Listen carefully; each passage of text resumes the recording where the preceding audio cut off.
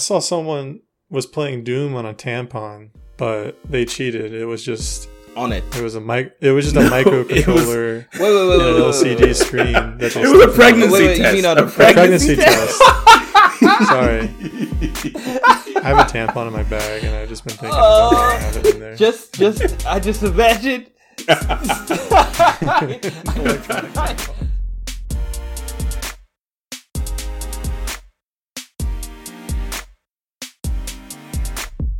Welcome, my Super Agile Bros Nation. It's your boy, Braston. You already know what it is, who it is, what it be. Welcome to another episode. Not where it is. Not is unknown to us. Well, where it is in their hearts. Undisclosed. Undisclosed location in your hearts. But, yeah, you know, it's another episode of Super Agile Bros. It's going to be on and cracking. So, of course, I introduce the fellas, the brothers. Kyle, how are you doing today, sir? How are you doing? Doing well. Glad to be here today. Good to have you. And of course, we have the indomitable snowman, Steve himself. Thought I was going to go and do what he did. I was like, nah, I ain't got enough words in my vocabulary. Hey, Steve, how are you doing, sir? You weren't ready. You didn't write them down like I did. No. Man, I'm doing all right. Yeah. Okay. Good. Okay. Good to hear that. I saw a really great video of somebody saying like, "Oh, how's it going?" And then in his head, he's thinking about all the existential dread and like, you know, we're all born to die, and the universe hates us. And then it's like fractals and galaxies, and then it zooms out of his eyes, and he goes, "Oh, I'm all right." And that was the moment I had. Just the now. Human condition. Ain't that the realest thing? Feel that. Do you have any blockers? But there it is. There we the go. urethral condition. Ooh. Pray for that. So, man, now I done lost my train of thought. But I will go ahead and talk about what we're going to talk about today. Our topic of the day. So, as many of you know, we are gamers, and as many of you probably listening are some form of gamer. I believe in you. And if you're not, today's a good day to start your journey. But anyway, we're going to be talking about console generations. And particularly, I have like a few different questions, but I want us to discuss like, are we in the last console generation? Is this it? Are we going to get a PS6 or is the PS5 done? Are we going to get an Xbox One XY Plus Alpha or Alpha? Are we done? Are we going to get a Nintendo Switch HD? You know we're not. Never. I can answer Nintendo this. Switch U. Oh, gosh. Oh, they're going to have the more dongles. Like In Soviet Russia, Nintendo Switches you. You're going to have like elbow kneecap controllers. Like, we at Nintendo want to try something new. You have to bang your elbows on your knees. That's the gameplay. To play Mario. And I bet you they'll have the best Mario game, and it'll be super fire. Oh, it'll be so fire, would. dude. And no 100%. other game will be able to use the controls, but like this game. My mom's asking, how do I drift again? Yeah, you just really crack your funny bone to get around that corner. It's like they have like a warning, like, if you have ashy knees and elbows, please lotionize prior. Lotionize. We suggest you wear jeans or like leggings or something. So this is kind of random. Speaking of lotionize, me and Shailene have been watching the like Defenders kind of series. So we watched like Jessica Jones, we watched Daredevil, and we just recently finished Luke Cage. And one of the characters in the show, he says, "I'll murderize everyone," in like out of nowhere. And it's I can't, like, you should watch the show because it's a good show. But like this particular character, it actually makes perfect sense. Like, whoever wrote his lines was like, yeah, that's actually a word he would use. He's like, if they don't do what I say, I'll murderize everybody, or something like that. And you're like, oh my goodness. Is he like a murderize 1980s gangster? Essentially, I mean, maybe even the 70s vibe. Say hello to my little murderizer. He's got that vibe. So let's jump into the topic and let's not murderize this conversation any further. So, all right, let me ask y'all straight up. let me start with a general statement, and then we'll go into the topic. How do y'all feel about this particular generation of consoles? Like, where are you? Is it something you've been excited about? Something that's been like, whatever, it's good, but like, or like, man, this thing has been balling, popping off, da. Like, how do y'all feel about this generation? Are we counting the Nintendo Switch in the current generation? I think you kind of have to. Yeah, because it is this generation, and like it is the current. Wait, when did it come out? It came out during the PS4 and the Xbox. It was like 2017, I think. Yeah, it's like 5 years ago now. Almost. Yeah. So it's Nintendo works on its own generational scale. Yeah, really. So like this Nintendo Switch is like the Methuselah of this generation. Like it's gonna be 900. So yes, we'll count the Switch. It's around. Well, you know what? We won't count the Switch. I was about to say, let's just ignore the Switch because I feel like it's not going to factor into any conversation going forward. Yeah, because I think this generation, because every other console had another iteration, but Nintendo hasn't. So they kind of disqualified themselves from this generation, from this conversation. So yeah, what do you guys feel about this Nintendo console generation? In a word, frustrating. I guess. So I was able to get a PS5, but that doesn't, in my opinion, detract from the fact that so many people are having issues getting one. Mm-hmm. And I can definitely, it seems like, maybe it's not, but it seems like it's also holding the generation back from like really digging into the next gen of games because it's just not available. Xbox, I guess they seem to be doing fine. I haven't really been keeping up with it because I'm just not, I guess it doesn't benefit me to, but I'm just kind of frustrated because I don't really see where we're going, and it doesn't seem like there's a whole lot of momentum, a lot of setbacks and stuff. So I don't know. Dang, that's dark, bro. It's kind of we're talking about video games, not COVID. What's going on? Hey, they're intertwined, man. It's all connected. Yeah. That's where I'm at. Okay. Steve-O? Man, all right, I'm excited for the new technology that has gone into controllers for the PlayStation. I noticed that Microsoft did not bother. Doesn't care about new controllers. They just basically had little miniature upgrades to everything. But yeah, like the adaptive triggers and more gyro aiming, I'm always a fan. I think that's cool. That's a little bit of that Nintendo magic, trying to, maybe not innovate since some of the stuff's been done already, but a little bit of innovation, a little bit of experimentation, some extra dimension to your video games. I think that's the way to move forward, is with, interesting control inputs, and that can lead to interesting mechanics. I am frustrated as well because it's been so hard to get. I'm frustrated, but mostly I'm just apathetic. I still have my PlayStation 4, which for a long time, the last couple of months, I was barely playing. But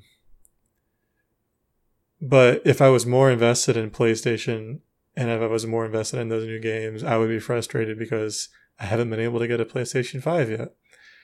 And it's not just me, obviously. It's like famously hard to get these new consoles. I think it's a little easier to get the new Xboxes, but I don't know anyone who cares, so I can't verify. People I know that wanted to get Xbox, they've been able to get them. Exactly. Yeah, exactly.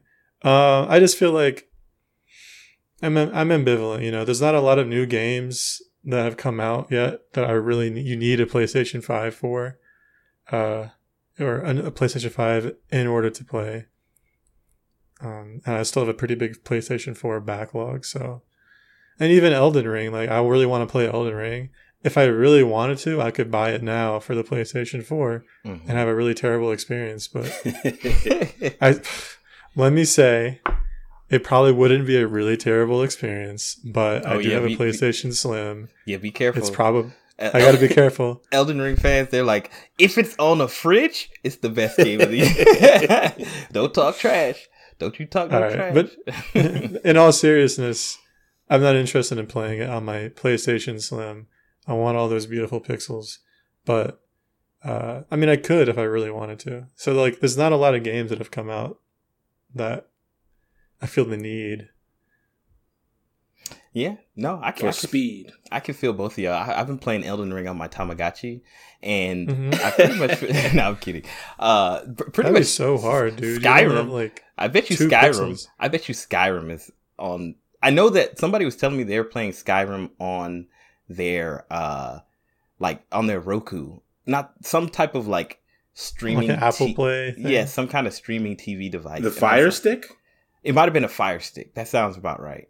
And so, I saw someone was playing Doom on a tampon, but they cheated. It was just on it. It was a microcontroller and an LCD screen that they. It was a pregnancy test. You mean on a pregnancy test?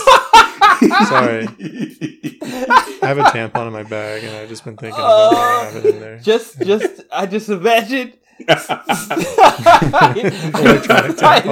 tampons. I just imagined, hey Steve, can you go pick me up a tampon from the store? Oh no.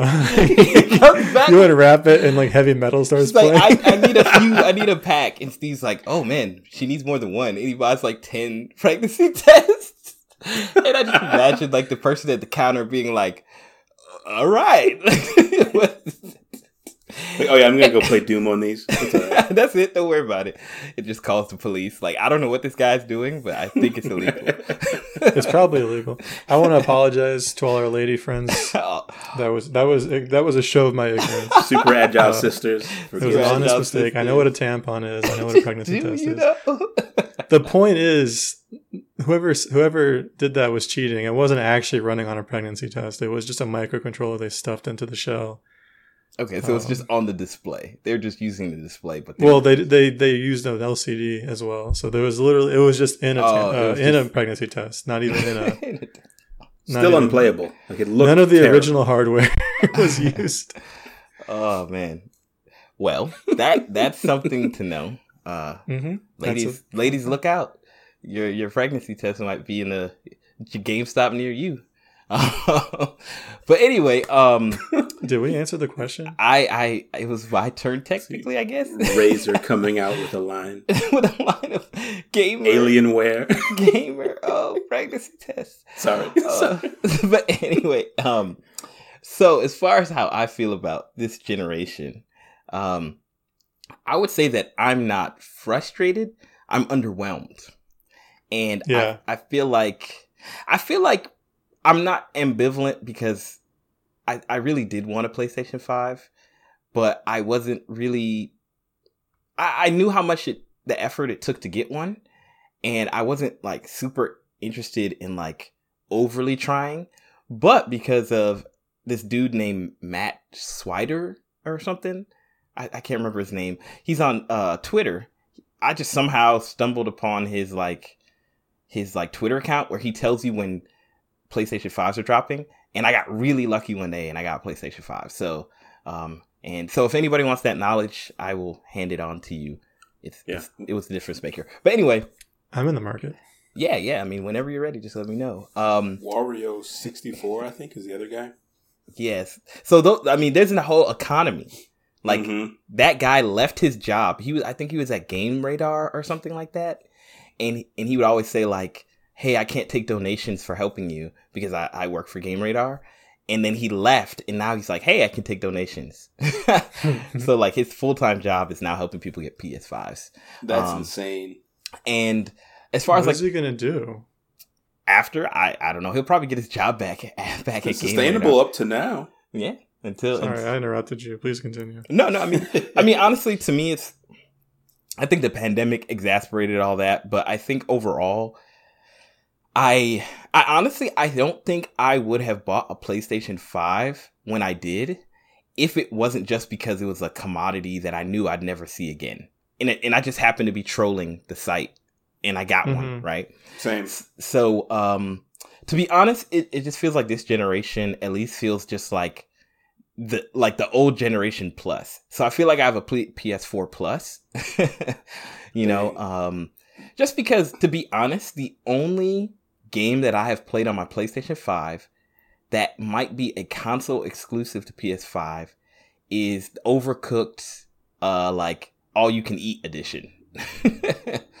But I don't think I've played any other games that are only on the PlayStation 5. I know Overcooked sure that's on Switch, dog.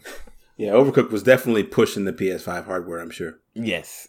I mean, the one thing that's like crazy about all of the things on PlayStation 5 is that they load so fast that like, honestly, sometimes I'm like, I wish y'all would just pretend like y'all were loading just so I could see the loading screen for a second. Like, it feels like it's glitching trying to go through loading screens sometimes. So, that's incredible. It's a benefit, but like, it's a weird problem to have.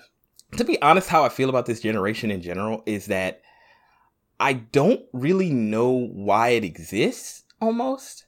Like, I get it. I get it because, hey, like, we got to push the hardware. Like, honestly, from a graphical standpoint, like, graphics don't really pull me in anymore. Like, I think once the Xbox 360 came out and maybe the PS4, like, that was the last time that I really cared about graphics. Because, like, at this point, I'm just happy with the game as long as it's good.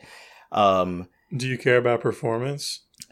So I think I shared this in one of the old episodes, but like, since I kind of grew up playing like Age of like Guild Janky Wars games. on like basically what a fridge has as a GPU now, like growing up, like actually I feel like a fridge has a better GPU probably and CPU than like my computer did back in the day. But like, I think I was talking about this. I used to have YouTube, and like, I thought that everybody else's YouTube ran at like 15 frames per second.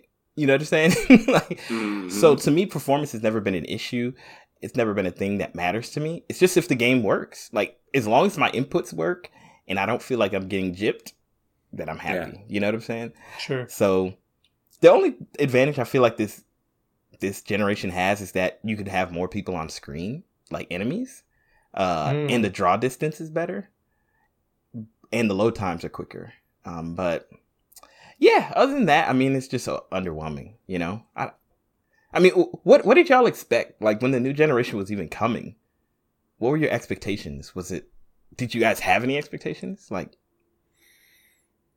that's a great question. I feel like our expectations were already set because everybody was clamoring. Everyone wants 4K. Everybody wants 60 FPS. Ray tracing. A lot of buzzwords this generation. Yes. Oh my gosh, yes. It's a buzzword generation. Although, I don't know, man. Maybe they're always buzzword generations. They're always. We probably just weren't part of the buzzwords until now. Always buzzwords. Always. I guess they were all like go around fidelity this time. Which, I mean, again, still, even in the past generations, most developers would boast, oh, look at how many polygons this has and what we can render. So I guess, all things considered, it hasn't really changed much as far as what their priorities are whenever they are marketing these things. Yeah. And I feel like with the E3 more or less being de-emphasized, I feel like you don't get that, like you said, like it's like games are always being talked about now. Like, all the new games are always being talked about. So there's no like, oh my goodness, the PS5, like, oh my goodness, they're gonna have all this. It's like you already knew the specs. You already knew what it looked like. You already, and then like, so it has felt kind of like, I don't want to say I said underwhelming already, but like not exciting. It's just like, oh, it's just another computer, another version, like, So I don't know. In this generation, I don't know if I had any expectations. I honestly I think I was happy with my PS4, so I don't really know. Like, I don't know what they could have brought to the table that would have excited me, Yeah. I mean, I think maybe it was a bad time because I just built a PC.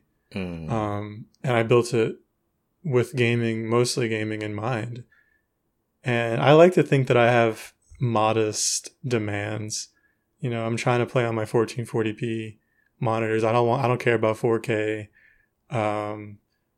I want to have like high frame rates, preferably above 60. But like, so first of all, I have moderate needs, right? I don't need, I guess I could probably hit 4K if I was willing to go to like stay at 60 at best, and less than that probably. But I prefer not to do that. The other issue is that I have this other machine now that plays games, so I'm kind of not as thirsty for console games because I have, a game comes out on multiple platforms and I have to ask myself, like, do I want this on the PlayStation? Yeah. Or do I want it on the PC? Sometimes it goes back and forth, but I haven't really, like I said, I haven't really been thirsty for new hardware. Partially because this was very expensive. For me, I'm a young adult. I haven't made very many large purchases. And the new PlayStation is like $500. And I'm like, it's certainly doable, but it's not something I'm willing to spend on a whim. You know what I mean? Yeah. That's a fair point. And to your point earlier, I guess, about not being, excited. Yeah, I consider myself somebody who gets spoiled pretty easily when it comes to things. And so you made me think of, like, before the PS5, I might be wrong about this, but they did a hardware reveal type thing. Was that with the PS5? Where they showed, I guess, everything that was running on it before they even released the console.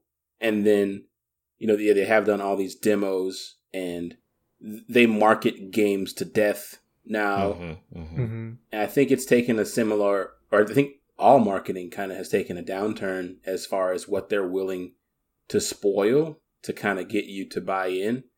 And for me, it's almost having the inverse effect where I see too much. And so I'm not willing to invest because I feel like there's nothing for me to purchase now. It's like there's no mystery. So what am I supposed to get excited about?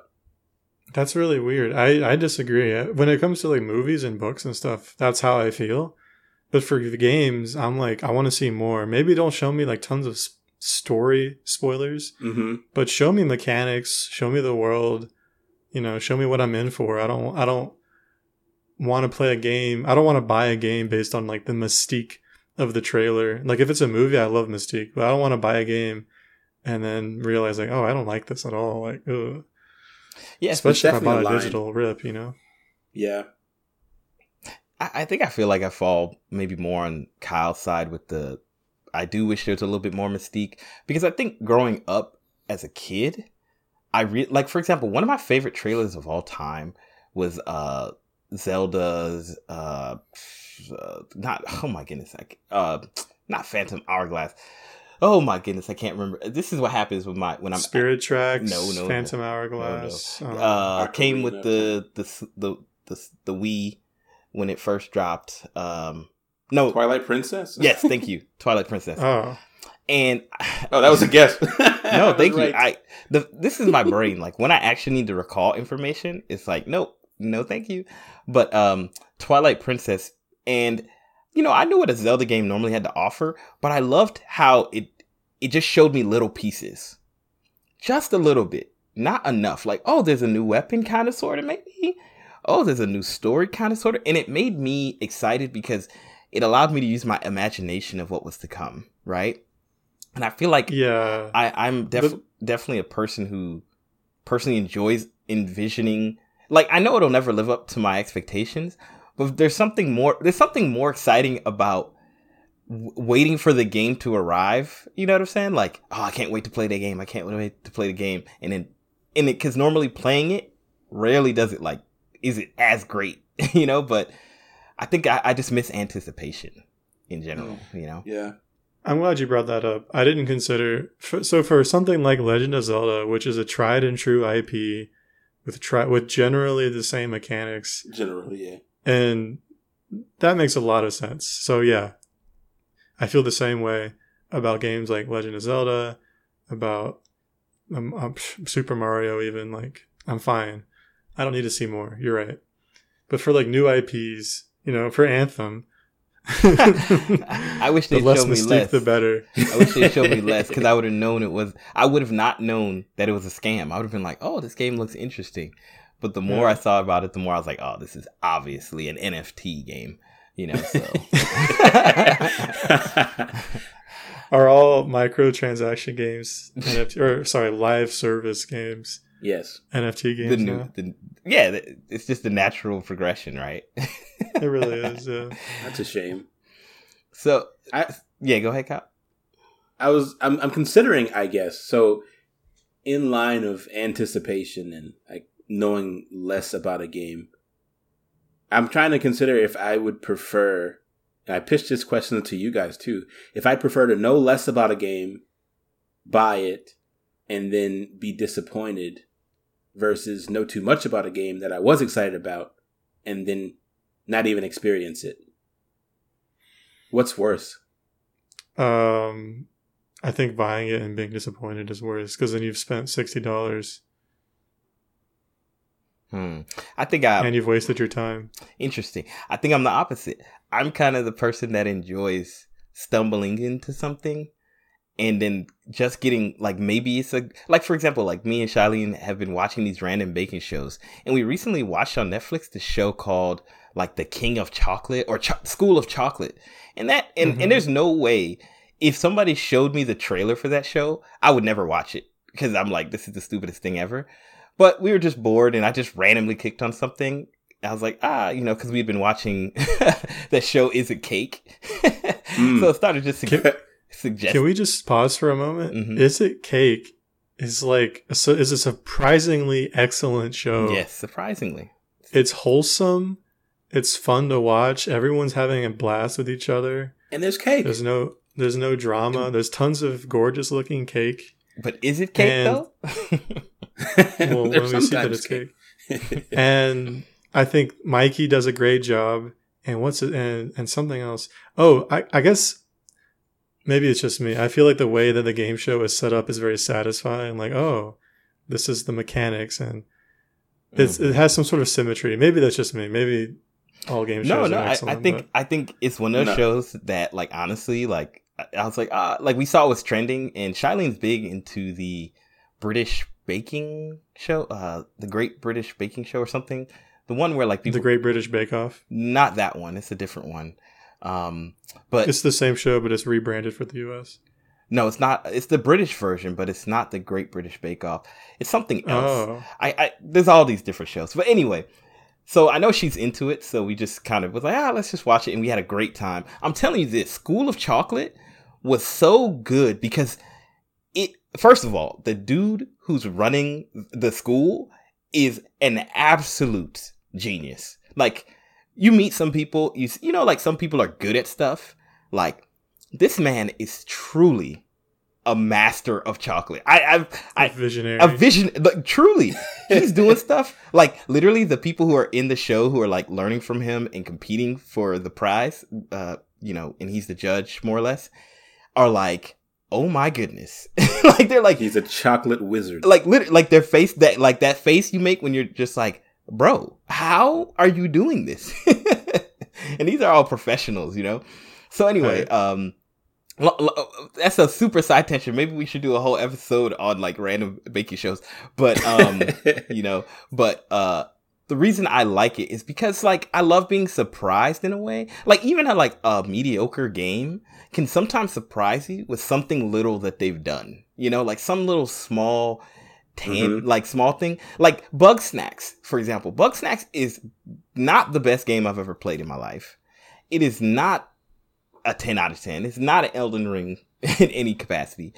But it's a game that if I had seen a lot about it, I would have been like, oh, I got everything I needed from it. But I feel like experiencing a game, like not knowing much about it and just being like, oh, this intrigues me. Like playing it and being like, wow, like this is different. Like I would just recommend it for the experience, not because the game is like all that great, you know? Okay. But the question that wasn't the question. The question was, would you rather be disappointed after you bought a game for the mystique, or would you rather just miss out on a game that looked good at first, but you no longer have mystique? I'd rather be disappointed. Okay. Yeah, I just think I'd rather have the experience of disappointment, and then I have something to talk about than not experiencing anything and just being like, oh, I never played X game. I never played Elden Ring. You know, like, what does that add to my life? But saying like, man, I played Armorines. That game is trash. that's an interesting conversation that can. I guess that's fair. My thinking is that there's just too many actually good games, right? Like, I should, in theory, be able to live a life where all the games I play are bangers, specifically tailored to my taste. Because my taste is vague enough, Bangers and there's so only, many, baby. and there's so many ridiculous amount of games, buku games out there, that I should be able to do that. But I guess you're right. I do specifically like make playlists with music that I'm not in love with, so that I can have some like variation in how excited I am when a song comes on. Well, so maybe I should have that mentality for games too. Let me rephrase the question a little bit. Just to not that I think you should change your mind or anything, but I just wonder. No, you think I should change my mind? No, I'd like to see what you think about this.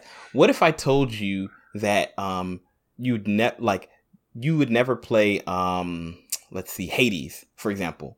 Like, you get to learn a lot about Hades, but you never play it. You know, like, or would you rather like learn about a game? I don't know. What's the last trash game that you played? Like, if you think of one, Borderlands 3. Borderlands 3. Yeah. Say you didn't know much about Borderlands 3, but you did play it. Like, I just feel like the experience of like losing the opportunity to play a game that is great, that you would never have in your life, versus playing a game that is bad that you kind of wish wasn't in your life. I don't know if that makes any sense, but I feel like, yeah. Yeah. I mean, you bring up a good point. I wouldn't want to miss out on Hades, but I wonder if I would miss out on Hades, because the question was like a game that you don't play because it lost its mystique because you learned too much. But I'm like, pretty sure I still would have played it the more I learned about the game. There wasn't, well, I don't know, maybe there was mystique when I started, but. Yeah, just imagine if every PlayStation State of Play and every Jeff Keighley game show announcement, they talked about Hades, and then you're like, I'm not gonna check it out. You've already played it. Yeah, like, and I'm not gonna spend $60 on a game I've already played. Once again, this is alternate reality. This is not the reality. Yeah. It's a hard question. You have raised a decent point. I mean, and Kyle, what did you say? Yeah, I never think I heard. So yeah, I'd be on the side of prefer to be disappointed, but I guess maybe for a little bit different of a reason. So in most cases, I guess even when I feel like I've learned a lot about a game, I still kind of go back and forth, because a lot of times it's still shrouded in whoever is showing me the game or presenting the game, playing the game, like their opinions. So either they're talking about it, or the way that they play it influences how they experience it, and then they reflect that, they project that onto me, and then that influences my decision. And so I think that takes the ability away from me to, maybe they didn't like the game, maybe a lot of people don't like the game, but maybe I still would. Getting too much information up front could keep me from enjoying a game that most people don't like, because I think there's plenty of what's considered like hidden gems in games in general, and a good bit of those fall into the category of majority of people just simply don't care for them for whatever reason, but it doesn't make the game bad necessarily, and or maybe it just flopped because it got overshadowed by something else when the release dates, all these different variables of the reasons why I guess the game would have got garnered or even been represented in a less positive light that would, make me consider not playing it. Considering all those things, I still prefer to know less and be disappointed.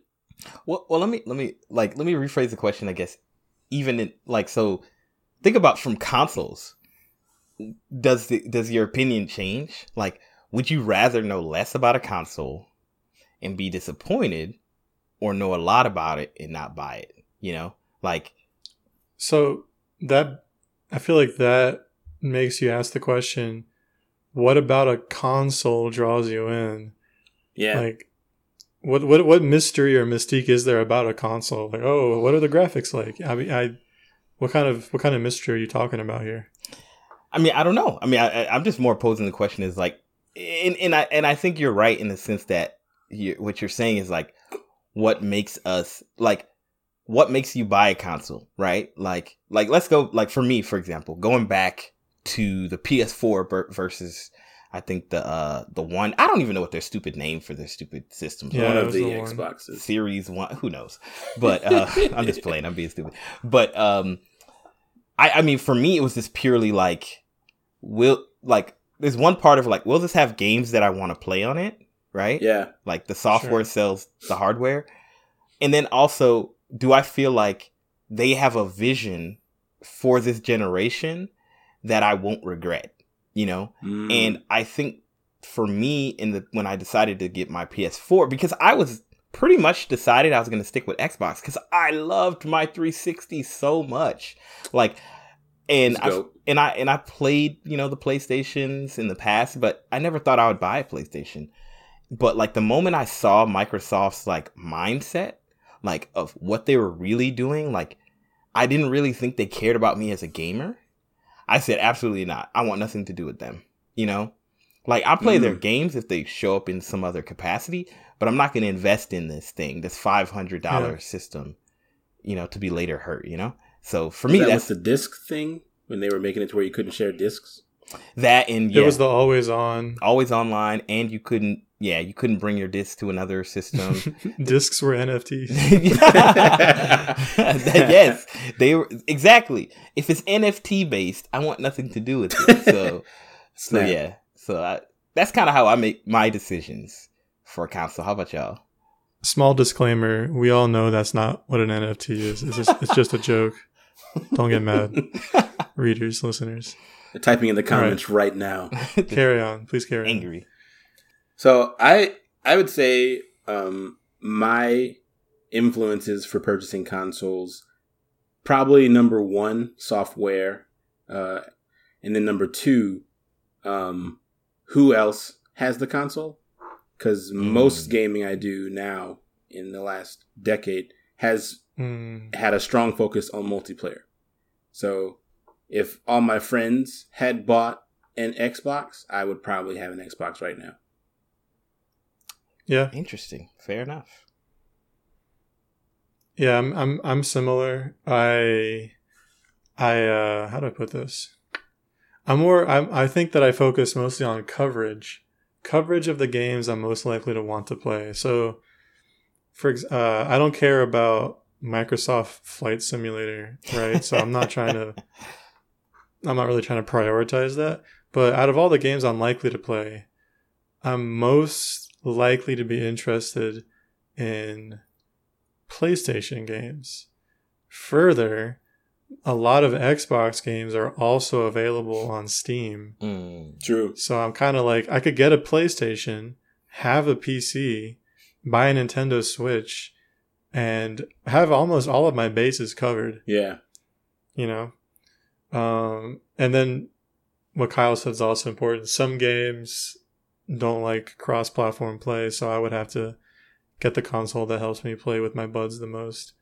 And not just the console, but the online service, right? Because you need a Switch, you need a service now for Switch too. You need one for PlayStation and one for Xbox, and I'm not trying to buy all those. You don't need one for PC because PC is a master.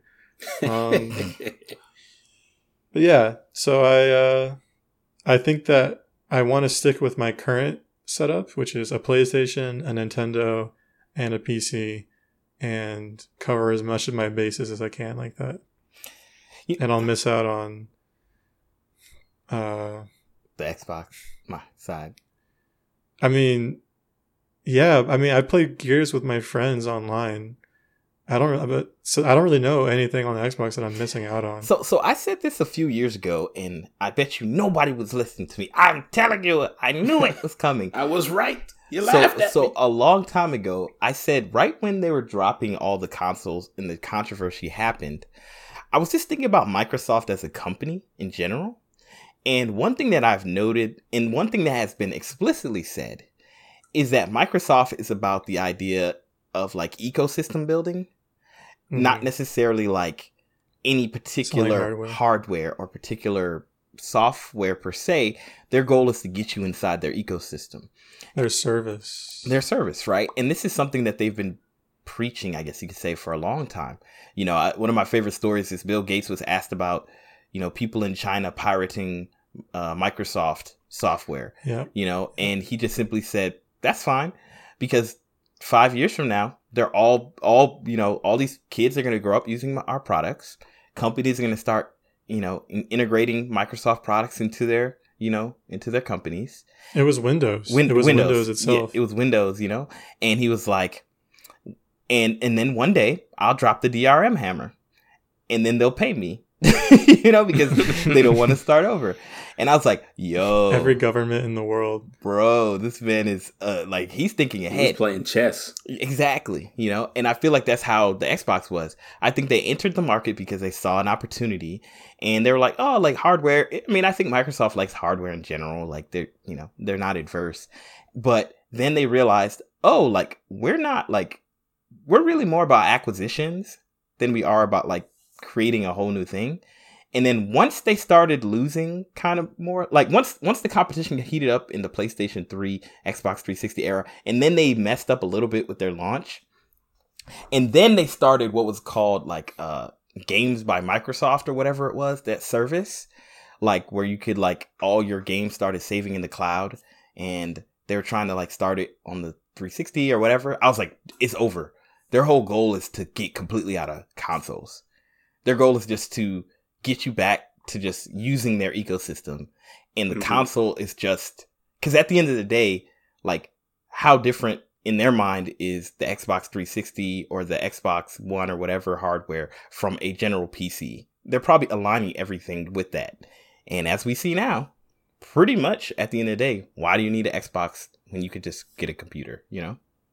They know that, yeah. That's why I don't even bother with the naming convention. And here's the thing, right?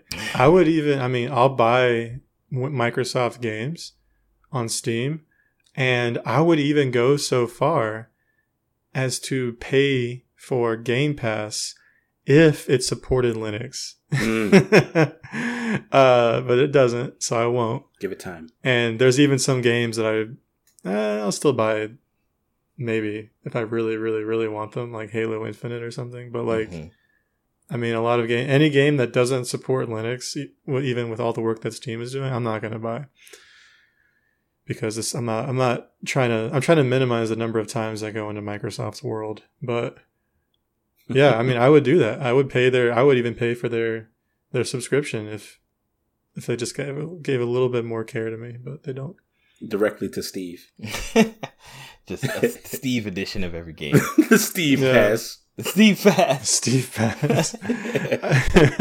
It's half the price of the Game Pass, and it only has anime games. Dating sims. And you know, it only has dating sims, yeah. And you know what's funny? Like you guys were mentioning this earlier, like how like it's hard to get a PS5, and technically it's difficult to get an Xbox or whatever. But like I've heard of almost nobody who's been trying to get an Xbox who doesn't have one. I just honestly just think it's demand. Like, people aren't interested in buying an Xbox because why? Like, what do you get for it? Yeah. You know, like, there's nothing. Like, yes, Game Pass is the one thing that everybody's talking about is awesome and incredible. But once again, like you said, you can get it on PC. Like, I just don't see any benefit to... not for us, but for people. So people don't have a nice computer. That is their PC. But it's kind of like, okay, I need to choose a console that I know is going to drop like solid console games. Like, it's just like, it's muddying the water. And it's just like if the Switch started porting all their games to the PC or something, like, I just feel like the quality of game would go down, you know, like now you're like targeting two different like things instead of like really making a game that works really well for one platform, you know? Yeah. Yeah, that's a fair point. I mean, I'm going to be real. If if Smash Bros was ported to the PC, I would probably buy it again and play on PC. Oh, it'd be so much better of an experience, right? At least the online. Yeah. Yeah. But I mean, heck, I have half of mine to download a Switch emulator because they're getting pretty good, and just emulate the games that I own. But that's a lot of work, and I have half of mine, not a whole mine, so I'm probably not gonna do that for a while. Just half. But I think Just half. there's also like the benefit of the Switch being like portable, right? Like, Well, I would keep the Switch, you know. but I would mostly not use the Switch. Yeah. I in the last year or 2 years, people I know that I've played consoles with, or played on console with, or known that I've known that have had consoles. A lot of them are buying PCs, even if it's just, or I'd say PCs, but gaming computers, even if it is, just a laptop to get started or something. But it seems like overall, a lot of people are making the shift, like the transition, especially because of things like Game Pass and Steam, just how accessible they are. So as long as, I guess, exclusives exist on these other consoles, I'm sure they'll still be around. But I think overall, if I think Nintendo ever making the transition to allowing their software on PC is going to be a long shot. But to be honest, I thought that about them being on mobile too.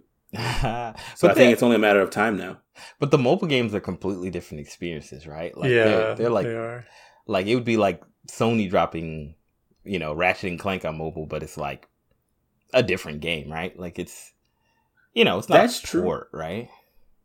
Yeah, that's true. But I don't know. I kind of feel like they may try, if that makes sense. Like games like PUBG and Fortnite, games in that where super popular games have been ported to mobile. So I could see maybe like Pikmin coming out on mobile.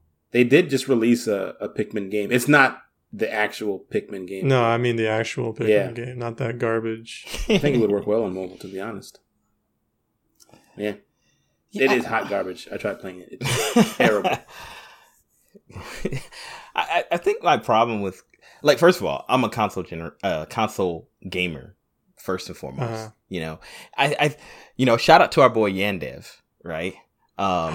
Yandev.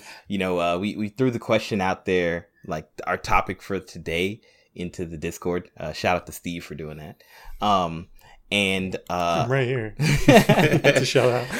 and something he said was, he was just saying, like, he doesn't think this is the last generation of consoles, but he said, plus the console advantage over gaming PC is a lower entry price. Ooh. And though I think that PC hardware, gaming laptops, gaming, PCs in general, the lower end is now able to play more. You know what I'm saying? Just in general, like, chips and all that stuff. We're like at that generation. But 100%, I think that's like it, like the lower entry price. And I don't even necessarily mean cost, I don't know if Yandev was going this way, but I don't think just cost is a lower entry price.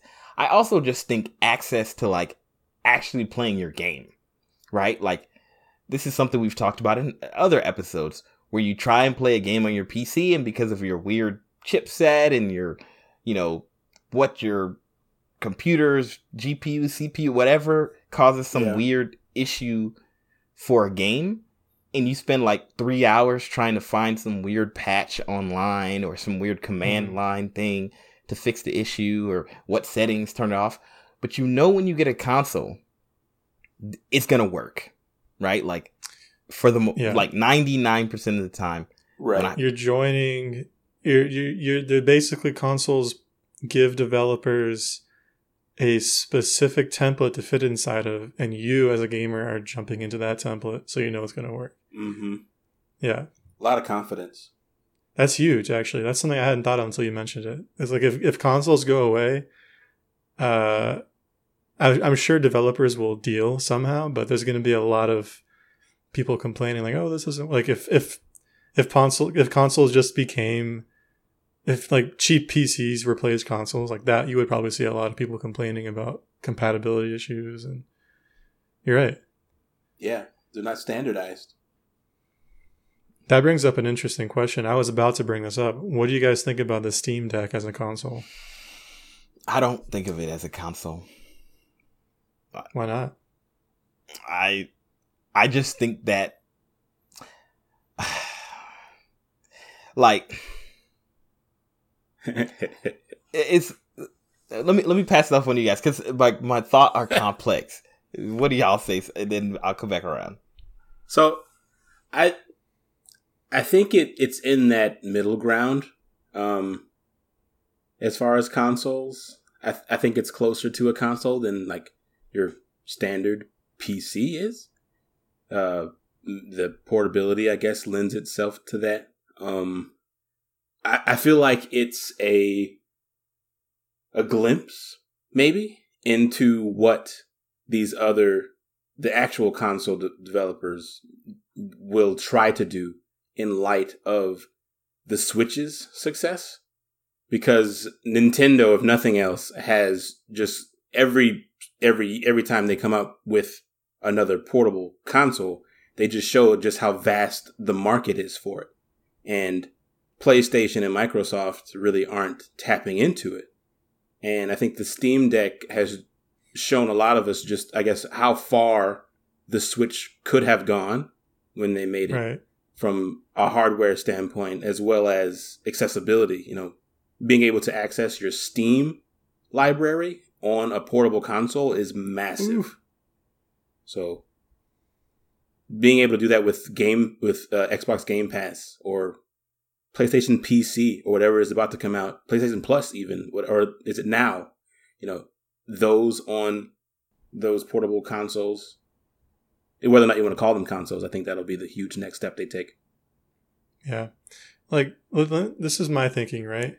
The Steam Deck comes in at a palatable entry price, like a console does. How much is it? It's standardized in hardware, and there's definitely room for people to tinker and screw with stuff, but it all is the software is also more or less standardized, so you're not going to have as many compatibility issues.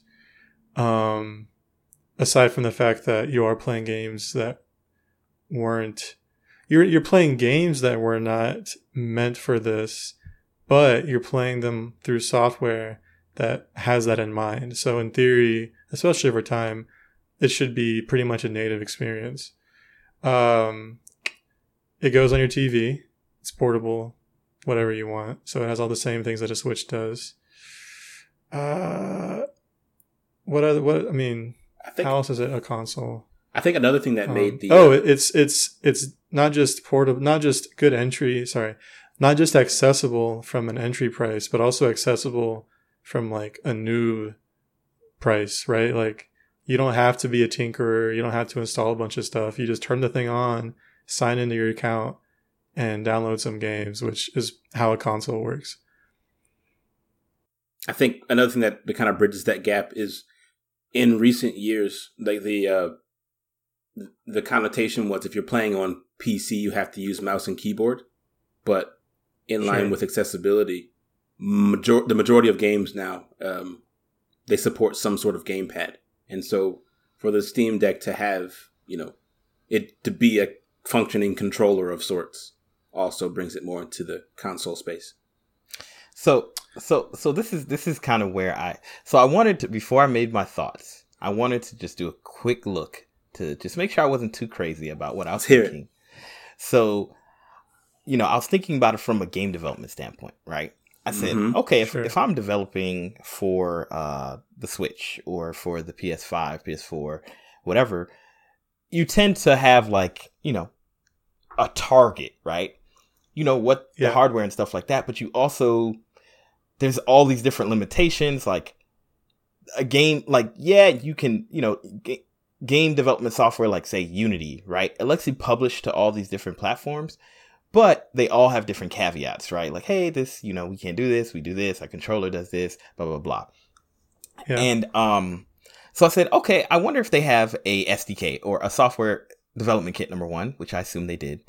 And then I wondered if they had a development kit, like, hey, we're going to send you a device, like a development specific device that you can work on. Now, I'm not 100% sure. I think they do give you some type of, you might be able to get the hardware, right? In a developer mode kind of thing. But even the way they describe it, right? So I'm on their site. I'm looking at the Steamworks documentation, which is the developer site. And it says Steam Deck is a next generation handheld gaming device. And I think they don't even necessarily see themselves as a console. They just see themselves as like, hey, we're a device that plays Steam games. And sure, you can target us because our specs are standardized.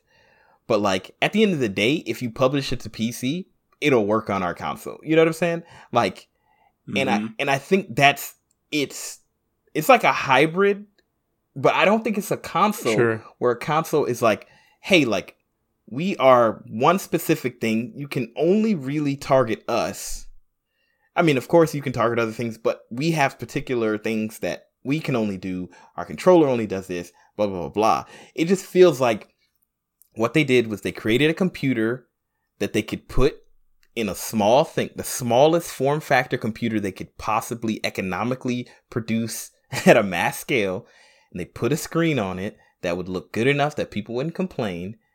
And then they were like, cool, this'll work. You know what I'm saying? Also, it can't be too heavy, you know? So I don't feel like it's a console. I just think it's like, it honestly just feels like a Kickstarter to me, you know? Like, I don't think those are mutually exclusive, but okay. What you said made me think of these channels where the guys they'll take apart a Wii and put it inside of a Game Boy, and then make a portable Wii. Yes, and it's still a Wii console, right? Inside of a portable form factor. This just to me feels like a PC in a portable form factor. It's not a that's literally what it is. I would never argue otherwise. I just mean, I guess what I was saying was that in all the ways that matter, especially in terms of this conversation, it seems like it checks all the boxes as, oh, this is a console. It does these things. It has these pros compared to to a PC, the same pros that consoles have. And sure, it has fewer cons, right? Like it is part PC. You can publish to it without necessarily needing to publish directly to it. But like, I don't think that takes away from its consoliness. I think that just adds to its PC-ness. Yeah. Yeah, I don't know. I just think you're right. It's a hybrid. I just think that like fundamentally, like nobody's saying like we're making a Steam game. A Steam Deck game. No, they're making a PC game that can run on the Steam Deck. You know what I'm saying? Like it's you know, like I mean, for now, no, but yeah, and that's cool for now. But like, I'm just saying that that's not what they're doing. Like they're sure as a developer you can target it, but I don't think you'll ever like personally. I don't think you're going to see a developer who only targets the Steam Deck. Like you're not going to see Steam Deck exclusive games. You're not going to, you know what I'm saying? Like you'll see Xbox. Well, they won't be exclusive. That doesn't mean they don't target the device. I mean, that's what that's what I was saying. Like there'll be games that are targeting the device because it'll be one of the outputs. Oh, do you want to have a PC form factor and a Steam Deck form factor? You know, hey, now you can view it in this type of scale so you can see what it looks like on the Steam Deck. Sure, awesome. But like, you're not going to see somebody saying like, oh, we made a game exclusively for the Steam Deck that utilizes the Steam Deck's hardware to do something that can't be done on another console without us making limitations. You know what I'm saying? Like, I feel like the consoles have always, the thing that's made them different is that like their hardware, like the games can be made with the specific hardware in mind in a way that can't be replicated easily. That's why, like, I don't think you port games to Steam Deck more or less. You just published it. You know what I'm saying? Like, I don't know if you understand what I'm saying, but like, I just think fundamentally it's just not. I don't think it falls into a console because I don't think it even considers itself a console. You know, like. I mean, you're right. It clearly doesn't. I guess it was just. It's just a. You know, I guess a hypothetical question, but what you just said about about, you know, consoles having specific qualities and benefits. Like, that's not really the case. Nintendo has a few features that make their games hard to port to other games. But, like, PlayStation barely has anything, right? They have adaptive triggers now. Ooh. And Xbox literally has nothing special about. Like, Xbox games are just like that. They're meant to be played on the Xbox or on the PC. So it's I get what you're saying. You're saying, like, there's not anything about the Steam Deck that, or no one's going to take advantage of the Steam Deck specific features, but you have to also remember that other consoles don't have specific features to take advantage of. I mean, I definitely can feel you on that. I mean, number one, I just think that the Xbox is not going to exist in the future. I think fundamentally, since the 360, their whole goal has been to just make themselves a software company and not a hardware company. No, I think you're probably right. So, I'm just saying right now. You know, but I think PlayStation, for example, like, the fact is, like, a game company, when they're making their game, they don't target how they make their graphics, how they, you know, like, what type of things they put in their game are all specific to the PlayStation. You know what I'm saying? Like, they know if I can't put too many polygons in this way because it'll affect the performance in this way. You know, like, it's very, like, developers are very much thinking about the ins and outs of a console in order to make it the best experience. But I feel like, you know, with a PC, they're just like, hey, son, you can have super ultra high definition graphics, or, you know, like, it's just a settings thing. Like, they don't care what you have, you know, they're just like, have fun. And then they'll have a Steam Deck setting. Sure, have fun.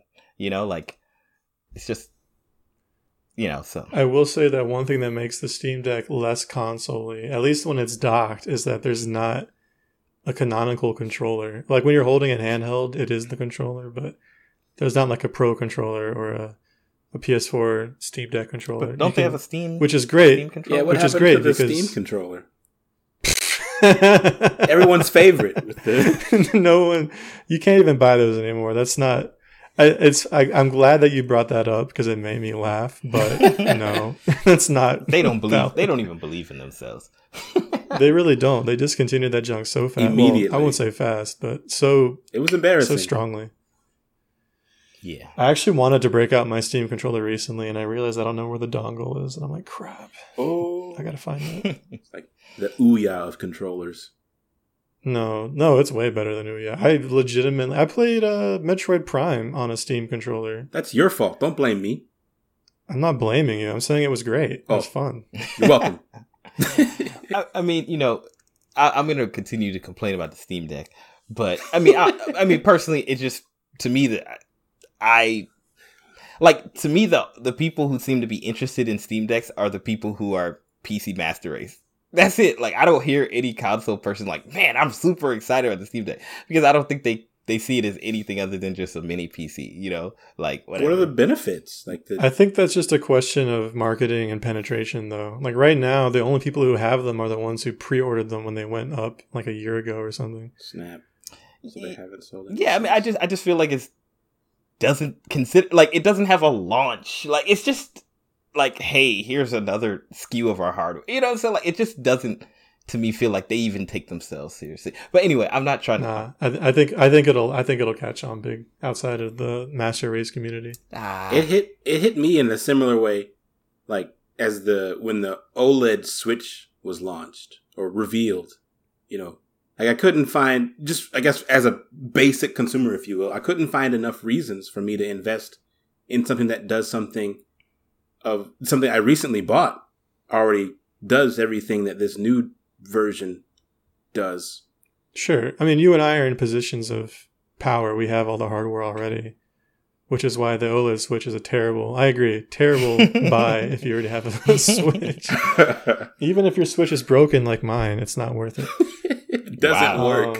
Still don't buy a new one. The man who has a fan, an external fan. I'm like, bro, get you a new Switch. Bro, I was playing Smash Bros. I've been playing Smash online again, just a little bit here and there. 1,000 degrees. I was playing Smash Bros. And I was whooping up on a Sephiroth, and this thing overheated mid-combo. Get you an OLED Switch. You are the literal person they're targeting. Yeah. Your old Switch is like not working. No, get you a new one. They're not targeting me unless they sell me a cheaper Switch that isn't a garbage Switch Lite. Fair. Handheld only. Anyway, baby.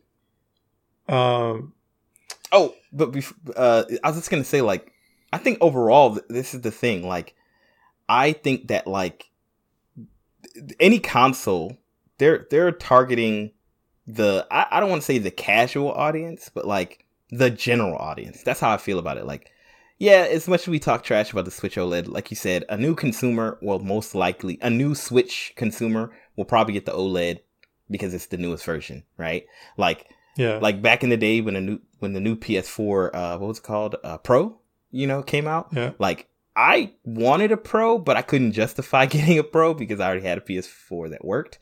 But if I was new to the market, I'd get a Pro. I just don't see the Steam Deck being like. I just feel like it doesn't, like, it's not competing, it's not like, hey, like, get you a Switch, get you a PS5, get you an Xbox Series, whatever, get you a Steam Deck. I just think the Steam Deck is like, hey, like, if you have money, you're going to get a Steam Deck. If you don't, you're never going to get a Steam Deck. That's kind of how I feel about it. I mostly disagree. I think, if anything, it's just a little bit nerdy. It feels nerdy to own a Steam Deck. It's a gadget. I think it's the Linux of like. I think other than of video game systems, like Linux is a great option, but normal people don't mess with Linux. You know what I'm saying? Sure. I think it'll catch on. We'll see. We'll see. In a few years. We should bet on this. I want to bet on this live on Smash 2020. Are you ready? Because you lost the last one. First of all, I lost Smash 2020. I wasn't concerned about that. This one, like, I like. Yes, you were. You were in. I wasn't concerned. No. I'm a trash talker by nature. It doesn't matter if I'm a win or lose. So I'm gonna talk trash because that's just my job, right? But I'm pretty sure you put money on this trash talk. I put money that I wasn't with. Haven't seen it. Did you see me put $100 on it? Did you see me put? I put like $15 or something. Like, something I was like, whatever. It was 20. Yeah, is it? 20. You try to double or nothing. Me too. Bro. That's what I'm saying. To me, it's like whatever. Like I'm more or less trying to cause problems. That's honestly how I felt about Smash Bros. I was honestly just trying to get Steve hot and bothered and upset. It worked. And it worked. So did it? All right. Yeah. Steam. I spectated the whole thing. Oh, it got pretty heated. It was great.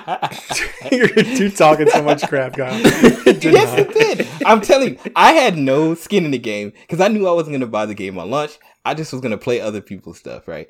But I watched. It was ready to mooch. He really was. He still doesn't own it. No, I own it. Now. I never played. Didn't even own the Switch. I don't have any DLCs. I tried to play the stupid what's the stupid thing? The story World of Light. Yeah, just so I could get the music. And once they took me to that like next set of heaven love, I was like, I'm done. I can't do this no more. The weird sky world. But anyway, what I was gonna say is, let's make some kind of bet about the Steam Deck. Like, I just don't think we're gonna see the Steam Deck do anything. I think it's gonna has as much market penetration as like VR. To some degree, like, it's just gonna be people who have it, but you're not gonna see people playing it. You're not gonna be like, hey bro, let's play on our Steam Decks. Like, it's not gonna happen. You're not gonna have Steam Deck friends. It's just gonna be like, get your Steam Deck link cable. Your link cable. So what, you want to go by like sales? Yes. The problem is I don't feel like I could say like numbers because I don't think about it, but I don't know. We can use Kyle as the litmus test or something. Like, he can.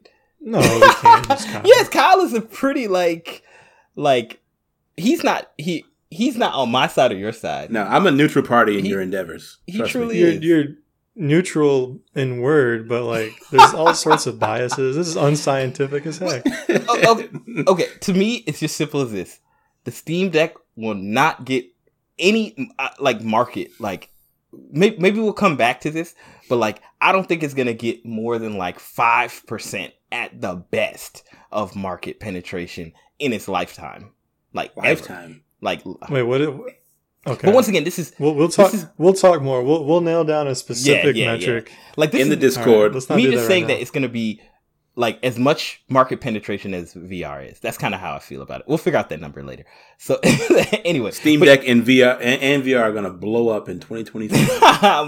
I guess I'll be eating my hat, you know. But I'm gonna have a light. I'm gonna buy more hats. And I'll eat all of them. If VR goes off, if VR pops off in the next few years, then it'll be even easier for you to win. True. The goalpost moves. Yeah, I don't think VR is gonna do nothing either. I think they're gonna stay at the same market penetration. But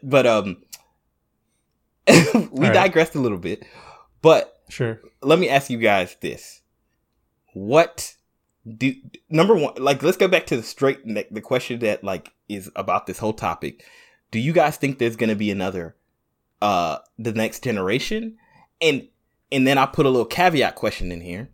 If you do think there's going to be another console generation, do you think we're going to see everybody move to the next generation? Right? Like, are we going to see the Switch, Nintendo go to the next generation? Are we going to see, PlayStation and Xbox? Or is it only going to be like, is the Switch going to stay the Switch forever?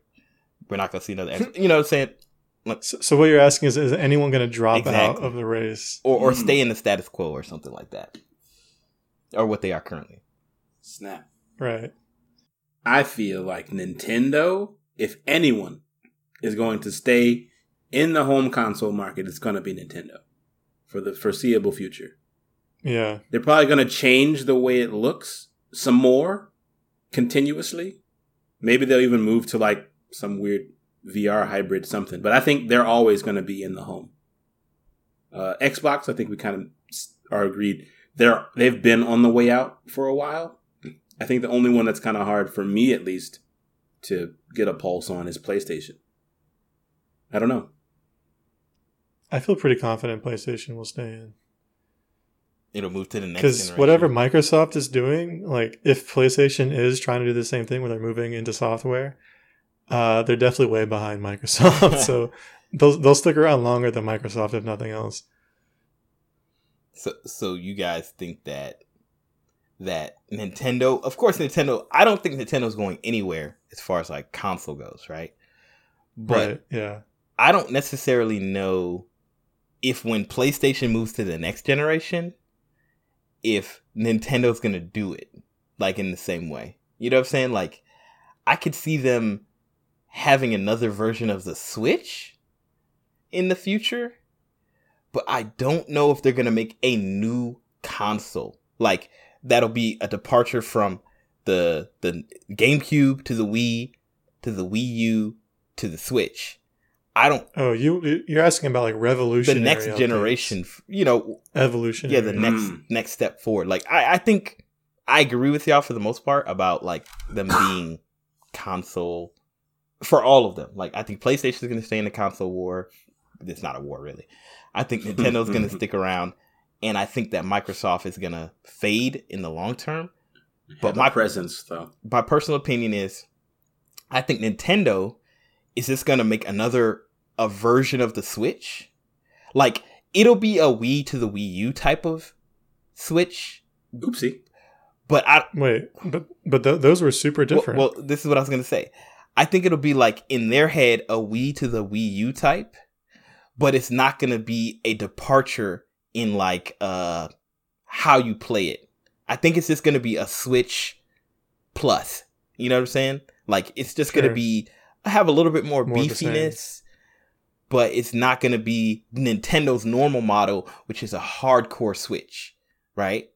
Like, it's not going to change drastically. I think they're going to stay in the model of the PlayStation, where it's just like an iteration of the next level. You know what I'm saying? Like, hey, I agree. Now, I think PlayStation, it will go to the next generation, whatever that means for us itself, I mean. But I think that after that generation, is going to be the one where they're going to be thinking about how you can switch out like hardware components. So you don't have to get a new PlayStation. You just get better components for your PlayStation. So it'll be like the PlayStation like platform. like a platform, like, oh, I can get a better GPU or something, or I can, so it'll be like, so modular console. Exactly. I think it's going to be a modular console. That's pretty cool. Next generation. I don't know about that. I think cloud gaming is way more likely than modular consoles. Let's talk about cloud gaming in a second, because I'd like to hear y'all's opinion about that, like how that deals with console. And then finally, my opinion about Microsoft is that there's like a 50% chance that they do a next iteration of the Xbox, but even some of the series, Z, but I think it'll just be like maybe a little bit better hardware, and then from there they're just gonna like completely leave the market, and they're gonna go straight into just like software. Yeah, back into software, and maybe they'll have a branded PC SKU or something. Like it'll be like the Xbox box. Like it'll be a desktop that is like Xbox certified, but I don't think it'll be I don't think it'll be a console. I just think it'll be a PC device that has Xbox certifications. That's my opinion about the next generation. Okay. I could see that, yeah. Here's my take. Let's go, baby. I think everyone's going to stay in the race. So I think you're right that Nintendo, at least this next device, will probably not be it'll be more of an evolution. And then maybe after that, they'll have a revolution again. Okay. But there will be a new device, like an actual new console. A new SKU, like a completely different. Yeah, not just a Switch OLED plus, but like a Switch 2 or a Switch Pro or something. Actually, a Switch Pro implies that it's the same console but beefier. Yeah. So not that. More like a Switch 2. That'll happen eventually. Hopefully there's a Switch Pro before that, but I doubt it.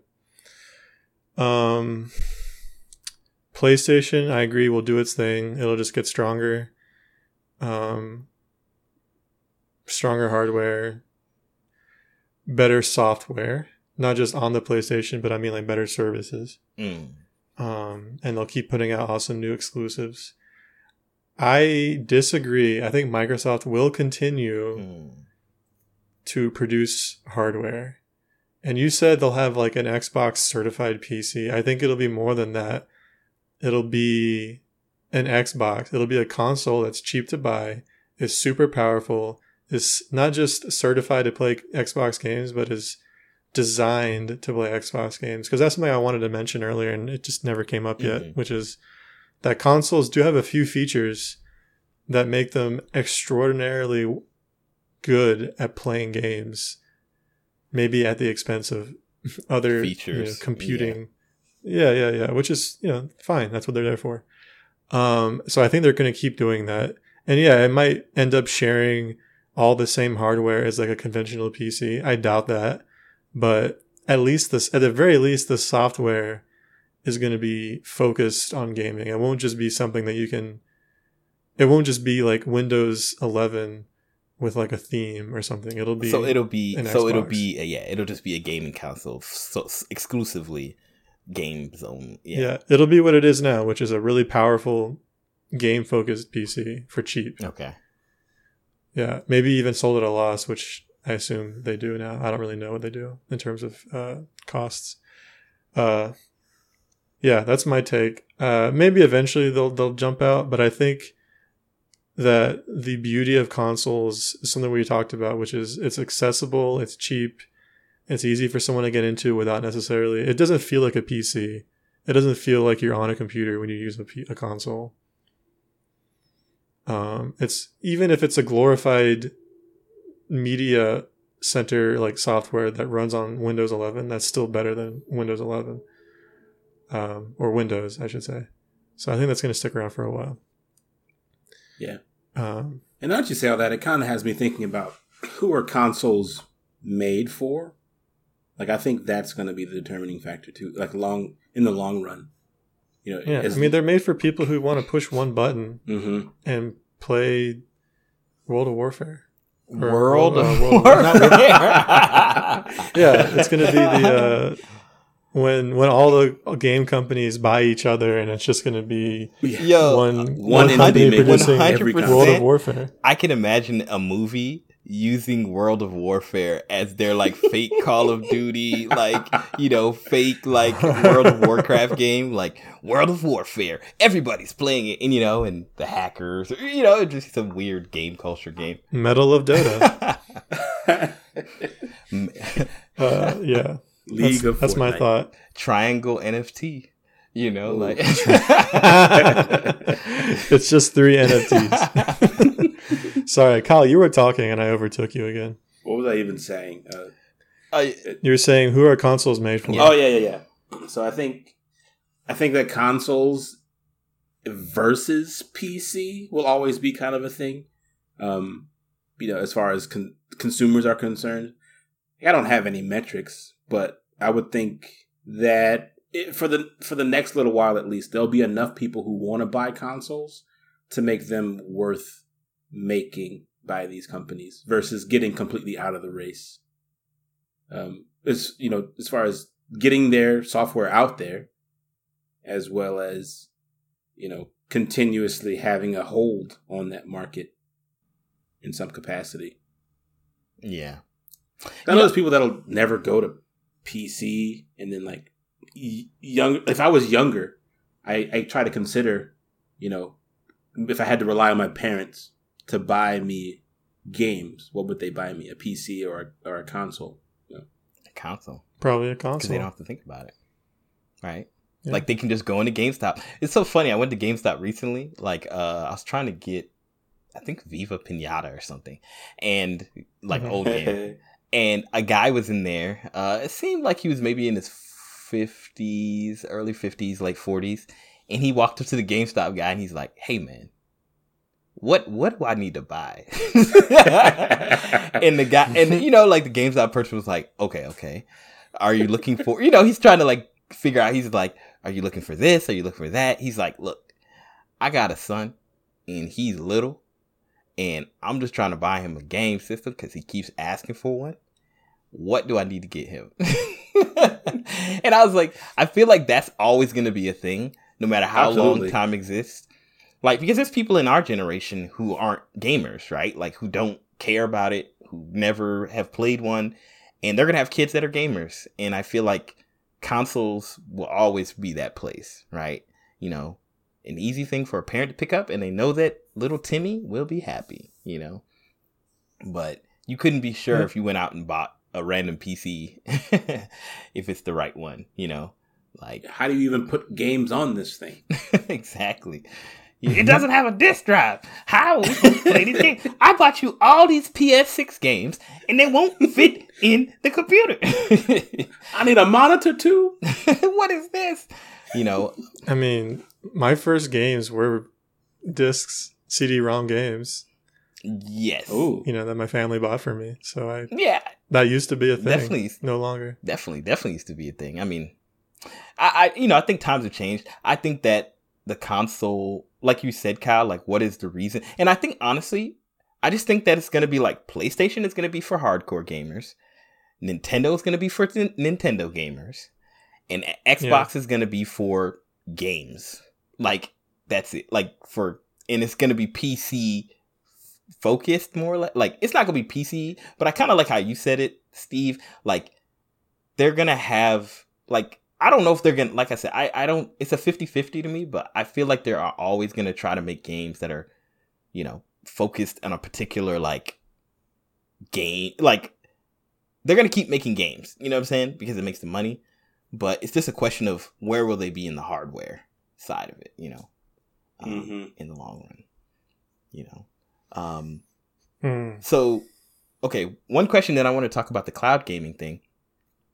Do you think, like, really think, like, 20, 30 years ago, not ago, in the future, do you think, like, I know it's hard to even imagine this, but, like, do you think there's a world where, like, console gaming doesn't exist? Like, really far in the future, do you think, like, because we're only, like, what, 30 years into gaming, per se, right? Like, digital gaming. like in a real tangible sense. Of course, like 70s, there's game consoles, but like, oh my goodness, it's 30, goodness, 40 years. Man, we're in the 2020s. Yeah, I was thinking it's like more like we're like about to hit 50 years of like gaming.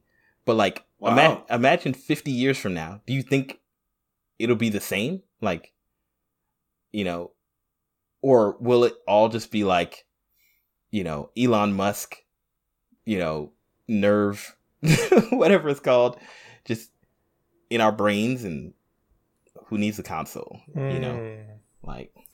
You might be on. I think you're right. I think we're gonna. This is my worst case scenario in terms of like the fate of humanity. But in terms of gaming, it's pretty cool. Having games, yeah, through like some sort of nerve device, deep dive, but the hardware would probably not be able to run. Well, if it's literally in your skull, it definitely wouldn't be running the game natively. It would probably be streaming it from a cloud. Just imagine your brain overheating. Not a thing you want to do. Oops. Yeah. I mean, to be fair, you have a really good cooling system built in, so Dying. within reason, your brain can handle it. God gave us the next generation hardware. Humans are going to start evolving with like low, with the ability to just lower your body temp to make up for the extra heat from. We're just giant heat sinks. Like we just heat sink mode activated. Yeah. That's the T pose. No. I just mean that's the T pose. I mean like your armpits are just exhausting heat. No, I meant like your metabolism would slow, like to create less optimal heat. design is the T pose. We just haven't tapped into it yet. Yeah. Da Vinci knew. He did. Whole diagram. Multiple armpits. I think the backs of your knees. Gotta open those legs. Back People of your stop wearing knees underwear. would just be blasting out heat like. Sorry, what were you gonna say, Kyle? So I was gonna try to answer your question, I guess. So the next 30, 50, how many years? I think that games and entertainment, the way we ingest media, is gonna drastically change. But I think it's gonna coexist as long as humanity is humanity and there is an issue with access. Like people are gonna want to play games who can't get into, for any number of reasons, whatever is required to get into these higher level of gaming experiences.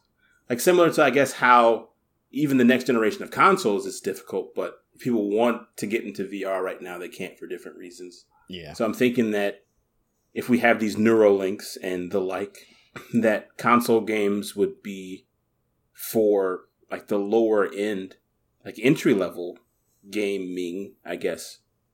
So I don't know if there would necessarily be new consoles, if that's the question, but I think that console gaming will still be around to facilitate people who want to play games but don't have access.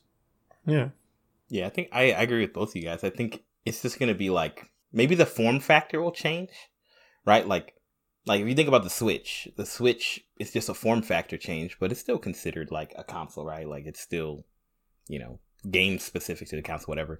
I think, yeah, if we ever have a breakthrough in either VR or some other type of way to, I guess you could say, interact with gaming that isn't the way that exists now. Like if it's, like we put projectors on the wall and it projects on our eyeballs or something, you know, or Fun. It's a Neuralink, or the interface just changes. Instead of controllers, we put it on our The knees. Kinect is back, baby. You know, we put DK bongo. yeah, drums. we just lay on our backs and use our back muscles and like, you know, whatever. I think there'll always be, number one, capitalism. So capitalism will, like you said, Kyle, is like, there's going to be people who are like, there's a higher end, right? There's going to always be the like early adopters who have the $10,000 setup and all the bells and whistles. And then there's going to be the normal people who are like, I can only afford $200. and that's only once a year or 300. You know what I'm saying? And that'll be like a different. It'll just be levels, but I do think there will be the accessible version, and I think there'll be competition. I think there'll be a Microsoft Neuralink, a Tesla Neuralink, and then a PlayStation Neuralink, you know? And they'll have different interfaces, and they'll be competing. We have better neural interface, and the time to action is faster, you know, or, you know, and it'll just forget about the Meta Neuralink. I think Yeah, well, yeah, jeez, you're right. That's a whole nother. I have anyway. So yeah, I agree with you guys. I just think the form factor will change, but I think it's going to exist in some capacity, you know. I think it's funny because right now, even though one of the strengths of consoles is that they're more accessible than PCs, compared to cloud gaming, native console gaming is definitely a premium. It's like, yeah, you'd rather be playing it locally, natively. But I think the biggest issues, the things holding cloud gaming back now are mostly like infrastructure and networking problems, not really a problem with the, I mean, there's also moral problems like, oh, do I really own my game? Like if I don't even own the hardware that's running it. But yeah, I think what Kyle said, games will become the low end, or consoles will become the low end, right? It'll be, eventually cloud gaming will be able to support near instantaneous, you know, lag and huge amounts of CPU, but that running your game, because they'll be out here in these server farms. And so, yeah, I think it'll overtake in terms of the fidelity and the ability to have like lots of people together and other like open world type stuff. I think cloud gaming is going to overtake local console gaming pretty quickly. And, it'll, yeah, like Kyle said, it'll become, oh, this is how you get into gaming. And then when you're ready for the big stuff, you can tap into the cloud and play these real games, you know? I don't know if I agree with that. I think that like streaming gaming is like, you know, we work in the hybrid world, like with our jobs now, like Zoom and WebEx and all that stuff. But there's still somewhat of a need for us to like interact in person in some engagements. Like, hey, like it's a little bit more efficient to do this type of meeting or to do like a big conference. I think doing a virtual conference like E3 will never be the same as doing it in person. And I 100% agree. And I think that cloud gaming will be similar because you're exactly right in the sense that the limiting factor of cloud gaming isn't really like the games per se or even the servers. Like I think the servers could be just the most beefiest gangster servers ever. But at the end of the day, it's infrastructure, right? It comes down to telecom companies putting in the latest and greatest, right? It also comes down to having lots and lots of server farms so you can have one close to you and have, you know, very small, because you can't beat physics. Like there's going to be a delay, but if you have everything close to you, exactly, you know, if you have a big server farm in every city, major city, like that's going to go a long way. Yeah. And I think that there's environmental impacts that I think makes that infeasible. And I just think that fundamentally, like cloud gaming, I think will always be the same. I mean, Amazon pretty much gave up on cloud gaming, right? Because did they? I mean, I didn't know that. Amazon games, essentially, that whole thing doesn't exist anymore. I don't know if they've already shuttered it, but they're shuttering it. Like, I know Stadia. Yeah, Stadia. That's it. Stadia doesn't exist really anymore. Oh yeah, Stadia. Oh no! It does exist, just not for the mass market.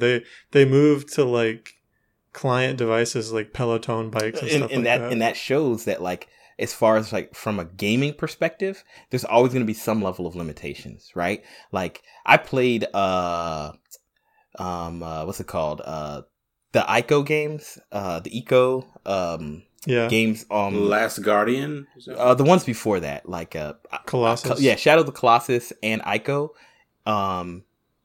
with the cloud gaming with the PlayStation. PlayStation, what's it called? Now. With PS Now or whatever. Mm-hmm. Yeah. And those games were all right. I mean, they didn't look great because, it's like watching like Netflix or something. And, and every once in a while, you get like the like HD version, then you get the 720p and then go back and forth. Yeah. But it worked because the game in general isn't like a big like timing based thing. So like the lag was obvious, but it wasn't detrimental, if that makes sense. So that worked. But I just think that there's games that'll never work in cloud gaming. I think that games that are very much about quick response, it doesn't matter how close that server farm is. Like you said, physics is just a thing. And I just think that we'll never be able to defeat physics. And I just think that infrastructure, like AT&T or whatever the companies that do all the laying of wire and fiber, I just don't think they have no benefit to do They're it. not going to prioritize Exactly. So I just think that cloud gaming will always be a good option for old games and like, playing games that you want to like basically a subpar experience for, Okay. That's my personal opinion. I mean, I could definitely see that happening. I think my points were solid, but I think your points are also solid. I think if there ever was going to be a game that would take over the world, like mainstream, like in these fantasy books and stuff we read where there's one singular game, I think if that was ever going to happen, the game would have to be something that didn't rely on, all these, maybe it could have elements in there with all these quick, fast-paced things, but I think it'd have to be a game that doesn't rely on stuff like that, just for more people to be able to engage with it and wider acceptance. I kind of feel bad for Stadia because they came too early. Like, technology's not as impressive now as they were hyping it up to be. And it's not as good of an experience as they were hyping it up to be. Plus, they had so much FUD. Like, people immediately were like, oh, Google, what are you doing? Which doesn't help when you're trying to build a platform. And then third, they had a really terrible, like, money-making scheme. Whatever the... Gosh, there's a word for this, but... The plan was awful. Like, you have to pay a subscription and you have to buy the games, and then you can't play them outside this platform. Oh, That's yeah. doo-doo. It was bad. Yeah. No one... That was a bad idea from start to front. Yeah. From front to back. Yeah, and I think that, like, gamers, like, especially us being, like, the Netflix generation, I think we're okay with the idea that we don't own stuff. Some things, right? Like... I'm getting there, yeah. Like, I don't own Arcane, right? Like, I can't... If Netflix goes down, I can never watch Arcane again. I can't... As far as I know, I don't think I can buy Arcane on DVD or anything, or Blu-ray. Can I? I don't think you can, No, right? you're right. So, like, I don't know. That's interesting. We're kind of okay with the idea of, like borrowing, and not really owning. I think that works for some games. I think that games like, say, like Elden Ring, I don't think people would be okay with that, like, and I think that fundamentally, if I'm not going to own a game, then I should be paying less for it. That's how I feel about it. Right. Like, yeah. And if I had to pay for everything on Netflix, like a la carte, I wouldn't have Netflix, like, oh, you have to pay $5 for this, $1 for this, like, I am so resistant to renting movies on these different platforms because of that same reason. Like, they give you so much for free, and then all of a sudden there's something that's, all of a sudden premium, and it hurts to see it. It's like, I don't want to pay for that. I actually don't have a problem renting movies because if I'm renting a movie, it means I could not find it anywhere, and I'm not about to pirate it. So I'm like, yeah, all right, I'll rent it. I'll pay the $5 or $4. And I think preferably hardware though. Yeah, and I think the renting still falls within that paradigm. We're not owning it, right? Like, it's temporal. Like, we had to return it to Blockbuster anyway.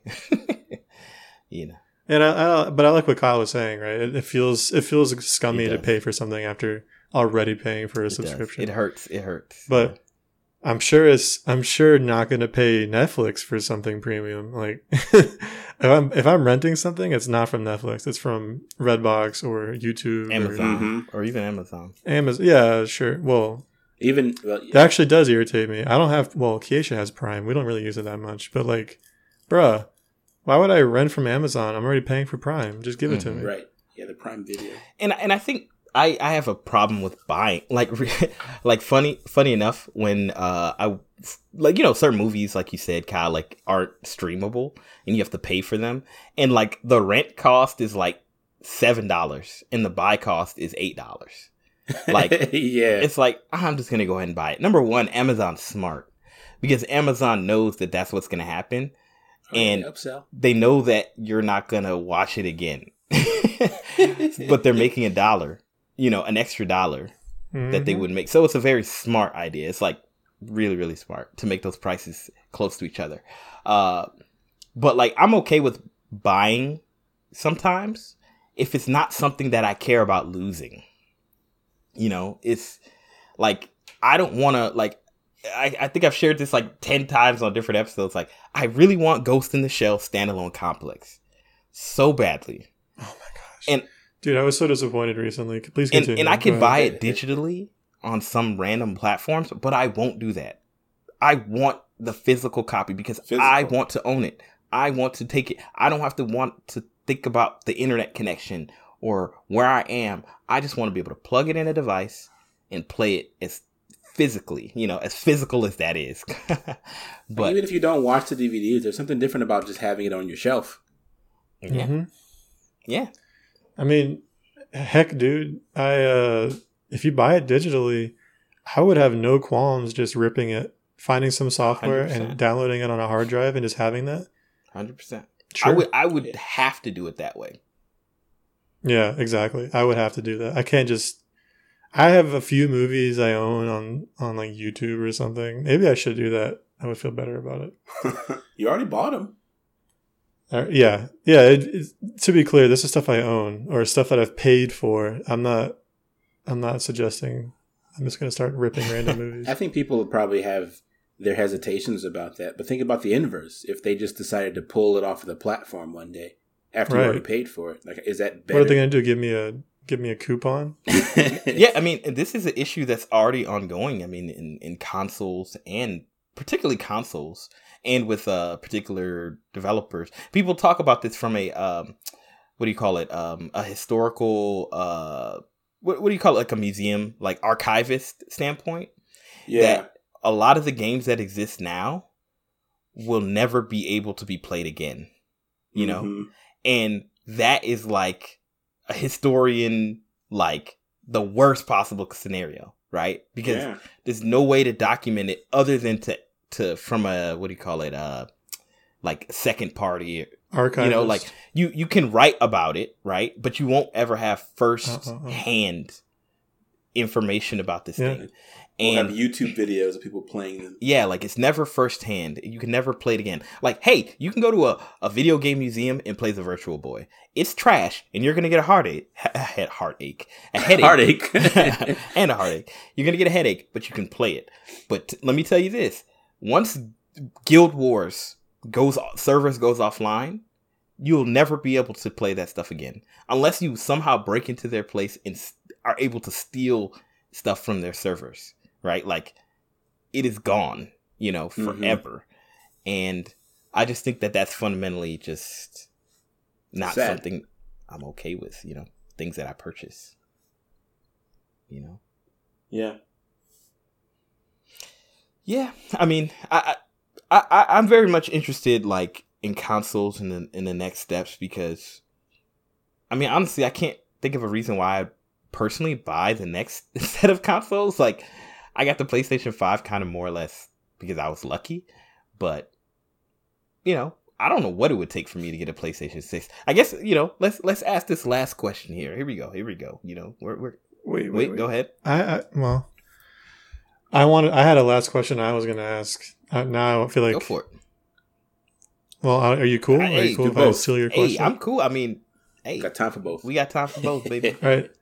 Maybe we can just talk and then we can decide whether we answer. So we were going to talk about what a console needs to bring to the table to like entice me. Mm-hmm. And I think we've touched on this before, but one thing I wanted to bring, well, we touched on it earlier in the episode. We were talking about, I want games or I want coverage or something. I feel like something we didn't talk about is a cool feature that would actually be really beneficial for consoles is supporting virtual reality. Like, well. And we're kind of at that point with PlayStation VR. Definitely closest. VR 2 actually is coming out soon. That's the word on the street. Or it's already out. It's already out? No, it's not out. I don't know. It's not out. It's not out. It's okay, it's not out. I'm looking forward to I that. assume Xbox has some kind of... I don't know. Do they? Is there anything for Xbox? No, there's nothing. That seems like a major oversight on Microsoft's part. It does. Don't they own Holo? HoloLens, yeah, but I don't think it's... I mean, that's not for gaming, but... Okay, well, anyway. But you make a good point because HoloLens was shown on the E3 stage like a few years ago. So, yeah. Anyway. Yeah, so VR, making it accessible at a low cost and supporting that with PlayStation games or Xbox games. I mean, obviously PC can do that too, but PCs are expensive. The hardware can also be expensive, or you could get it from Facebook. God bless you. Yeah, I think consoles are where VR can really shine. Although, again, PC, if you have the money for it, you could probably get some sick VR experiences on PC. Yeah, I don't know. I mean, were you about to say something, Kyle? No, I was going to say I agree with the point about, especially probably one of the easiest ways to get VR into the home is through console. Because even the VR peripherals that you get for your console, from what I understand, are cheaper than if you already had a PC and then got VR peripherals for that.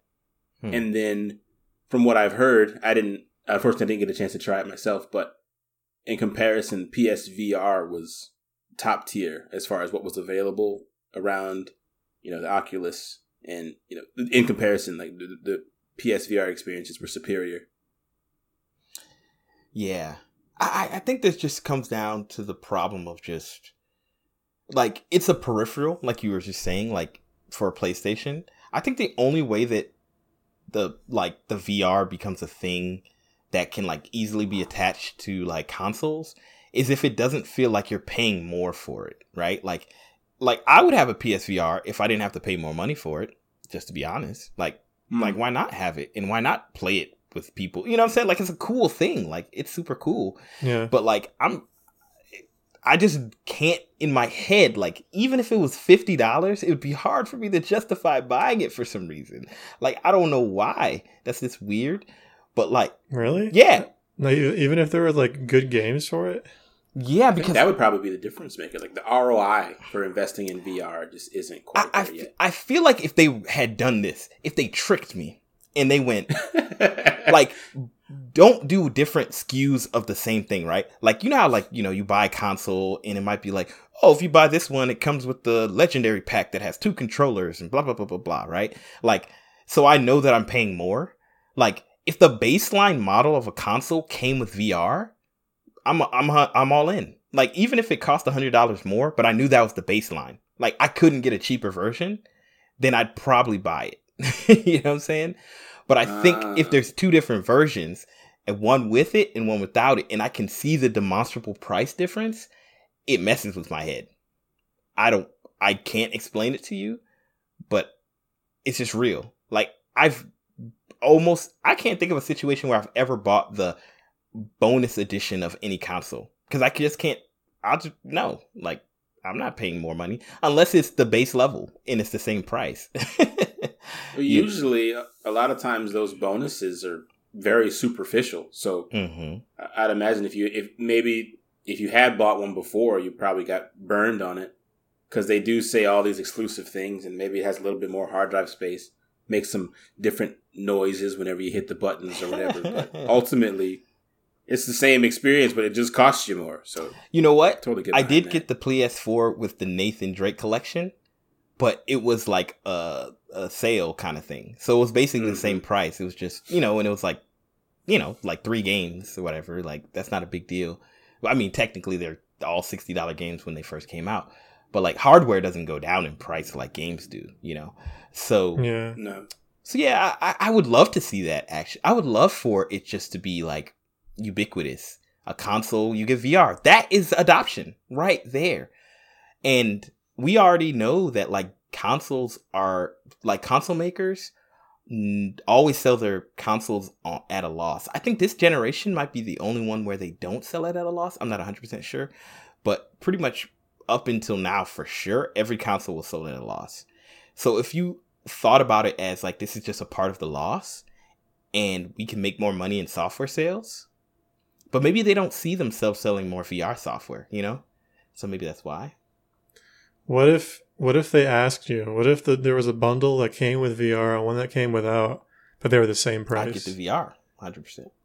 Well, I know you would, but I'm like, do you think that's a good idea? Would people choose not to have VR? Well, no, I don't think so. Unless it was like, I think people would. I think people would choose not to have VR just to not deal with the hassle of having the extra hardware. Yeah, because I'm like, if some people are probably very uninterested in VR games, and if I know for sure that I'm not going to get a VR, I'm going to be like, and they're going to be on sale. Like you'll be able to buy them either from the manufacturer or from the gray market, pretty cheap. But I just if you don't decide see later. Why, like, I mean, I get it. Like, if you know that you're never going to use VR or you get motion sick, maybe you wouldn't waste your time. But at the same time, it's like, if I go somewhere and they say, hey, you buy one, get one free, I'm not going to leave my free one on the rack. You know what I'm saying? I'm going to get my free one, even if I'm not going to use it, because it's free. It's just human. I mean, I personally feel the same. But I know some people. I mean, there'd be a small I know people percentage. on both sides of the coin, too.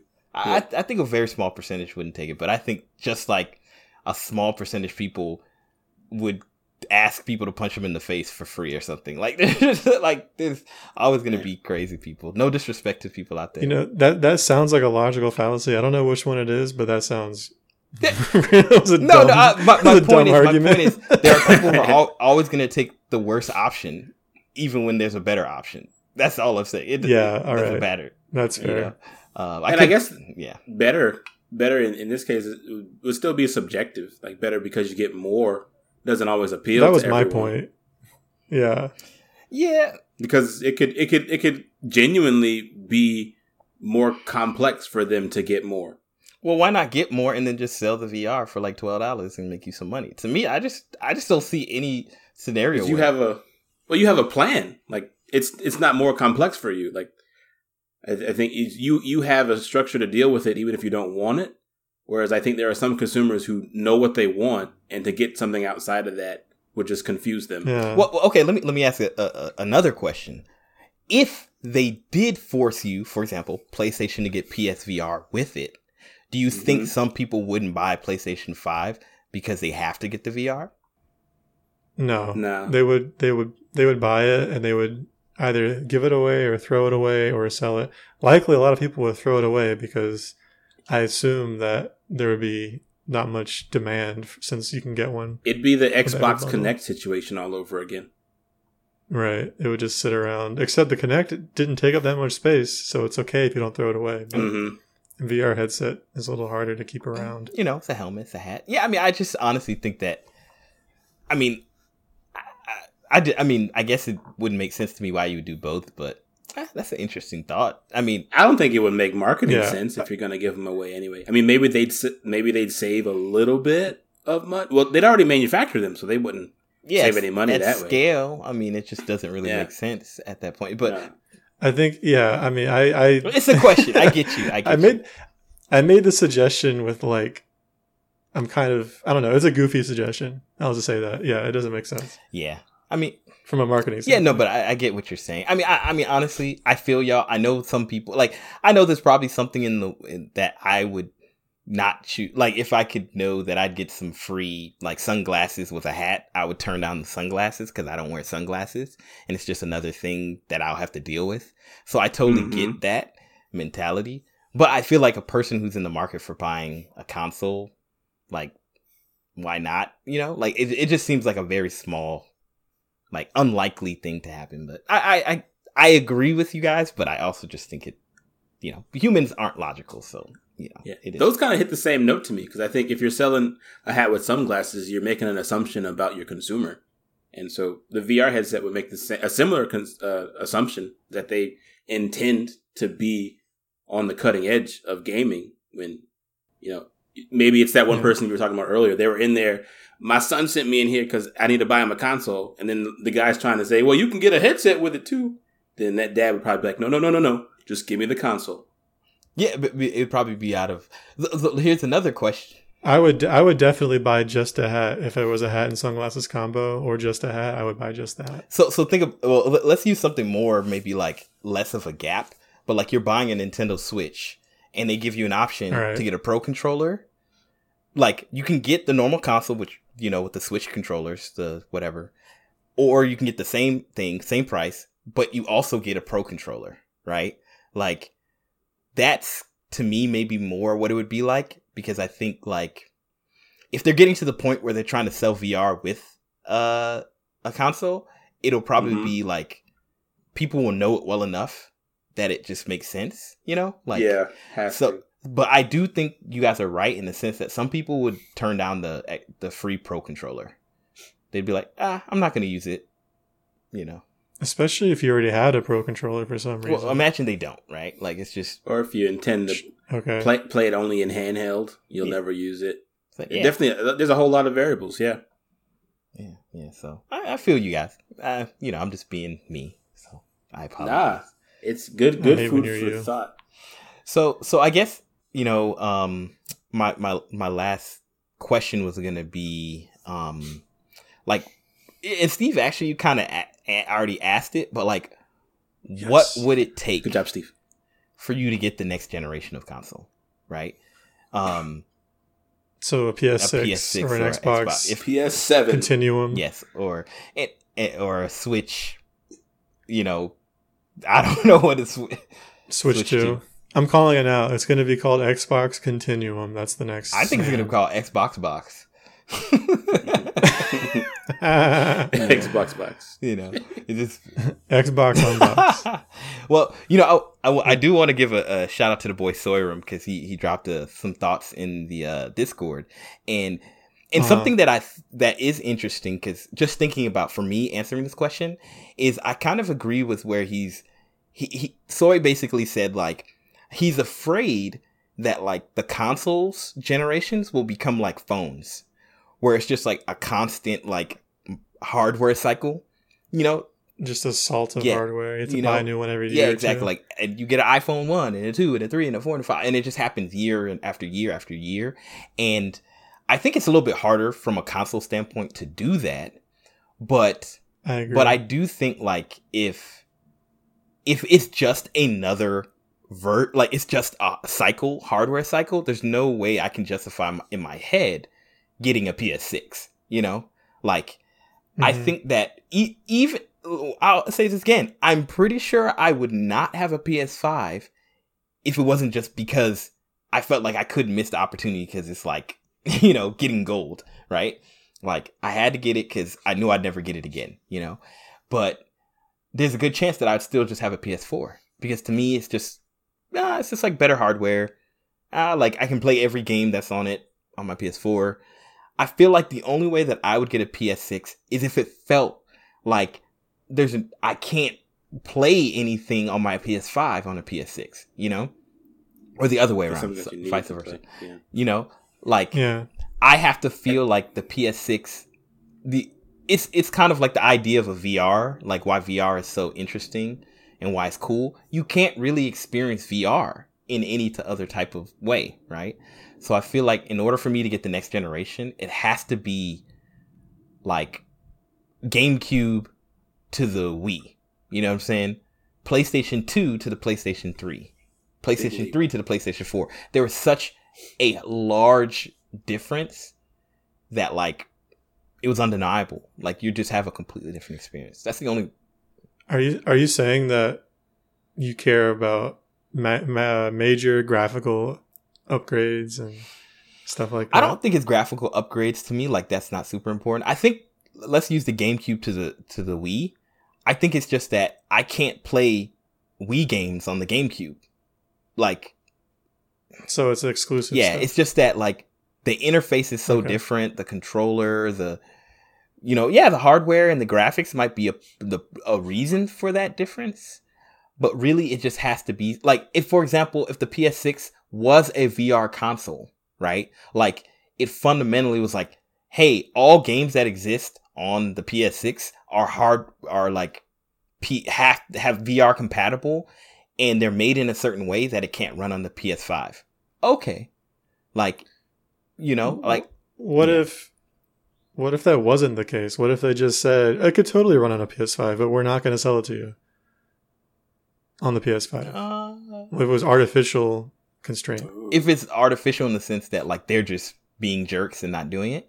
Yeah, like for you, practically it's the same problem. I can't play this. I have to buy the next console. But I think I'm curious. I think it would be like pretty much the same. Like if they told me Bugsnax I couldn't play on the PS4, then yeah, like Bugsnax 2 was only available on the PS6, even though it could run on the PS5.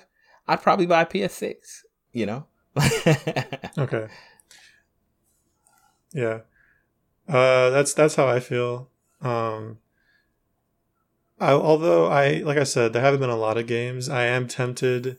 I've been more and more tempted over time to upgrade to PS5, not just for the games that would play better, but also for like, I want to experience that load speed. Mm-hmm. I want to play with the controllers. There's a few hardware features that I'm like excited about, but really it's just the fact that these games are coming out and they're being backported. It feels like they're being backported, but I want a better visual experience. So you're saying that the PS6 would have to be a much better visual experience than the PS5 in order for you to consider buying it? I think this jump, that makes sense, but for the next jump, it doesn't make sense because I'm like, I have a 4K TV, barely. Barely. And we're at 4K. Like this PS5 is 4K, so I'm like, what are you going to do past that? Go up to 8K? I will not care. I'm not buying an 8K TV. And your eyes really won't be able to differentiate that well. No. Yeah. And I'm like, do I care about high refresh rates? Not on this current TV, but even with a better TV, like past a certain point, I'm not going to buy a new console just for that.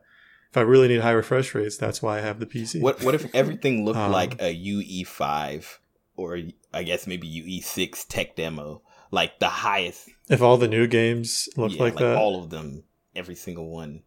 That'd be boring. Even the ones that play on the PS5, they just look that much better on the PS6. Yeah, like Bugsnax would look like what it looks like now on the PS5, but on the PS6 it would look like Matrix, whatever. Yeah. That would definitely be something where if I could play an old Tomb Raider game and the console somehow up-reses it to 4K with artificial intelligence, gives her shapes and curves instead of just angles. Like, yeah, that'd be sick. I'm just gonna note like the way that you, especially because it's Tomb Raider, and you said if they give her shapes and curves instead of angles. I just think it's funny that was just. Well, I say that because Tomb Raider is like it's notorious, famously low polygon. Yes, but and it would be very impressive. That would be a miracle. It'd be a miracle, right? Wouldn't that be cool? Polygonal assets. Yeah, they're all like polygonal assets. 3D models. Yeah. I kind of share the sentiment you made earlier, Breston, about the PS5 kind of being in this weird like gold rush type of a state.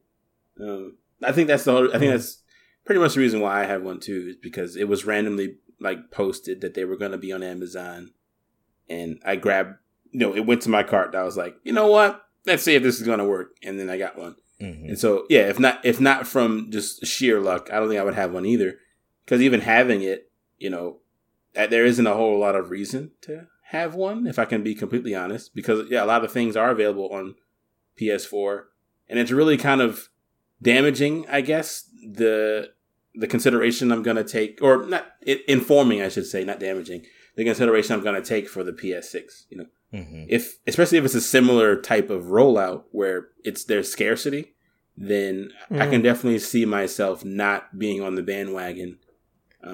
It's so not worth the trouble. Dude. It's not. And so unless there's just a tremendous amount of value that I perceive from it, I can't see myself getting the next generation of console. If PC games continue at the rate they're going, as far as, I guess, just how much they're offering competitively, I guess, to console games. I won't have a reason to have a console in a while. We won't have a reason. I'm sure other people will, but I'm with you. Yeah, that makes sense. It's interesting. So, Steve, you said something that like piqued my interest that I'd never thought about. Well, let me say this first. You know what's really honest? If you guys didn't play PC games, I'd probably never play them, because it's just like it's never. That's fair. It's just like also I think it's because like I also have like hand issues growing up. Like my hands will like lock up and like hurt and stuff. So I think like the PC is just not as accessible to me from like a purely physical standpoint. But you guys have kind of helped me to play PC games. And now that I can play with the controller on the PC, like I'm cool with it. But it's interesting. Like without you guys, I probably wouldn't be playing PC games like ever. But it's something you said interestingly, and I never thought about this.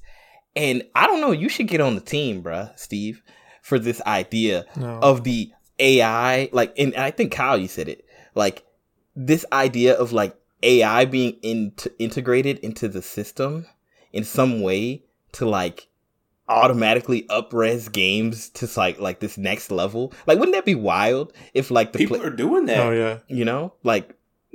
I was the one who said it was like, yeah, you brought it up. Yeah, and then you said something about AI, like, I mean, it's just, that it'd be crazy. Huge. Like, it's kind of like the whole Photoshop thing where it can like, which just mind blowing, like figure out what the background or what something was supposed to look like.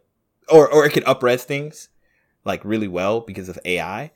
So someone did that with Grand Theft Auto and it looks ridiculous. Yeah, they can only do it for a couple of frames, but it's rendering in real time. And maybe not AI, because I feel like there's weird implications to that. There's probably a lot of people who would complain that it's not as intended. But like maybe instead of porting the game, Sony just sells like a texture pack, right? And you emulate the game at a higher resolution, and then you use this high res texture pack. I say emulate, but whatever. You play the game at a high resolution, you up-res it. And so you don't have to like do a bunch of crazy stuff with like new lighting. Maybe it just automatically adds texture packs. That'd be sick. I think that's where, I think the only way you do that efficiently and economically is with AI.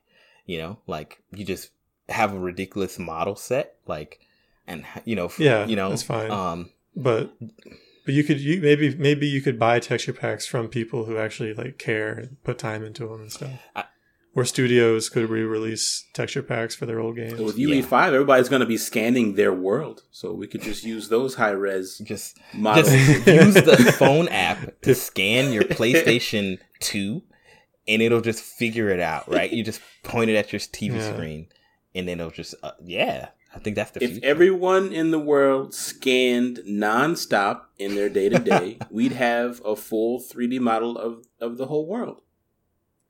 Instead of a character creator, you just scan your own face and you mint it as an NFT, and then you can import yourself into any game.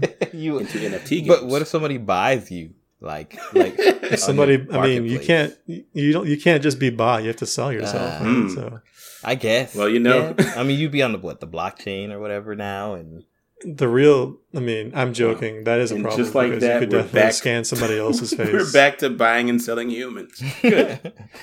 I mean, as God intended.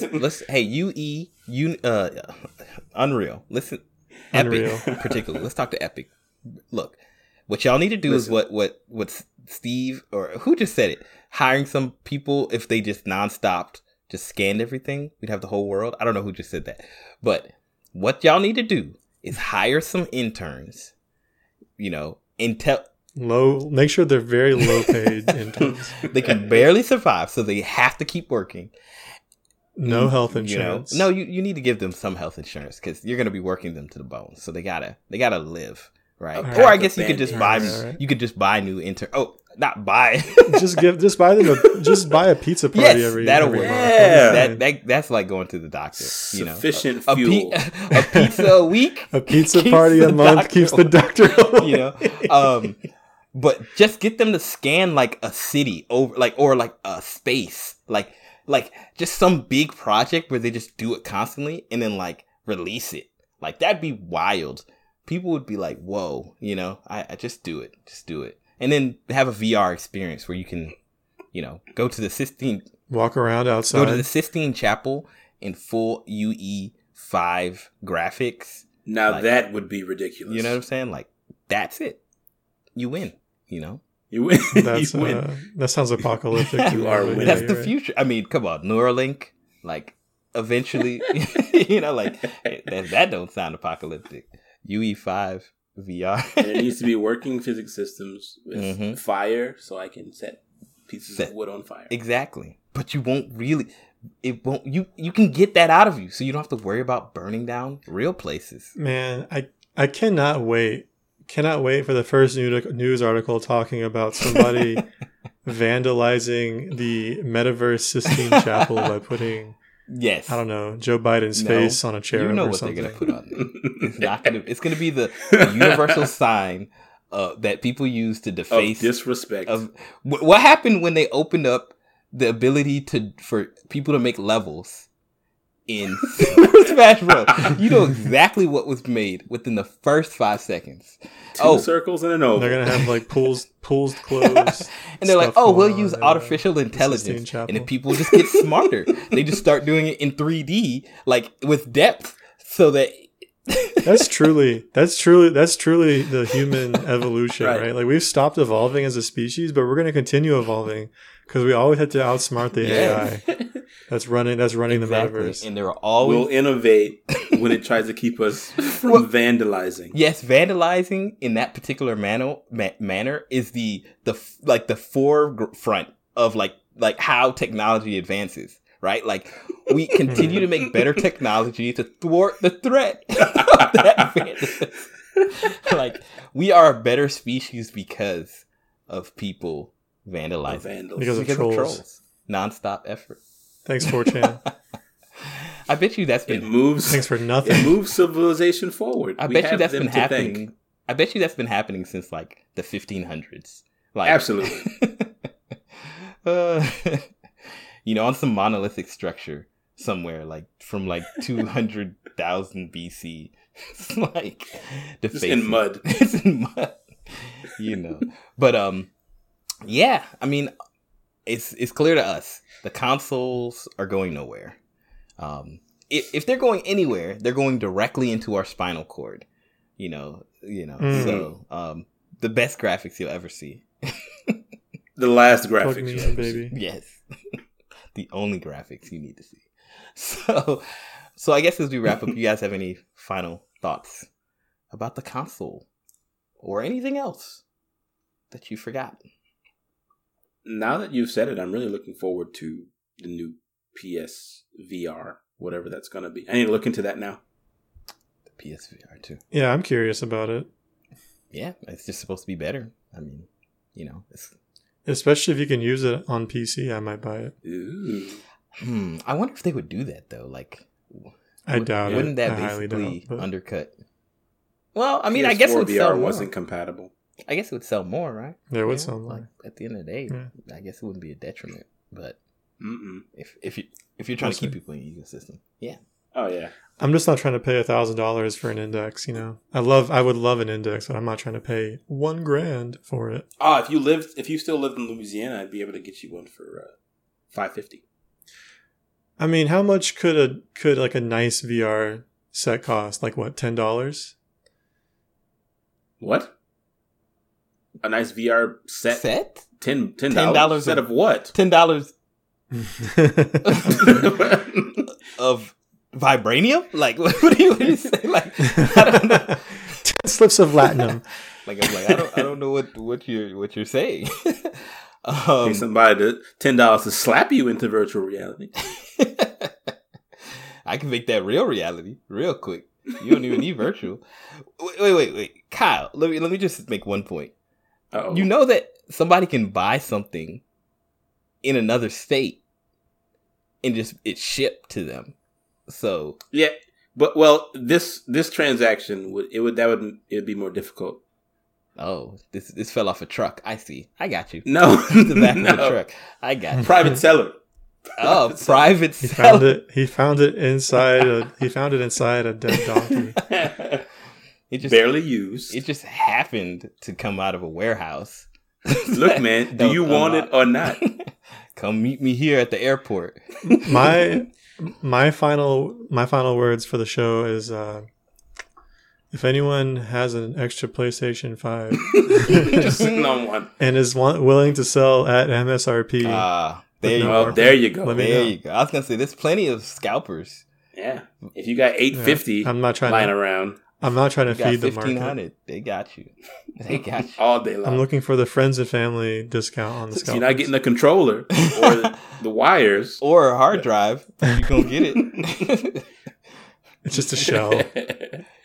You're gonna look good. You know, matter of fact, the guy Matt, his little like calling card. Anytime he did it, sent out a thing and people bought them and they showed him, hey, I bought one. I really got one. Thanks, Matt. He would say another day that we didn't buy it from scammers or something like that. Like his whole thing is like, don't do it. Don't buy it from these scalpers. Like it's his like, that's the message he preaches.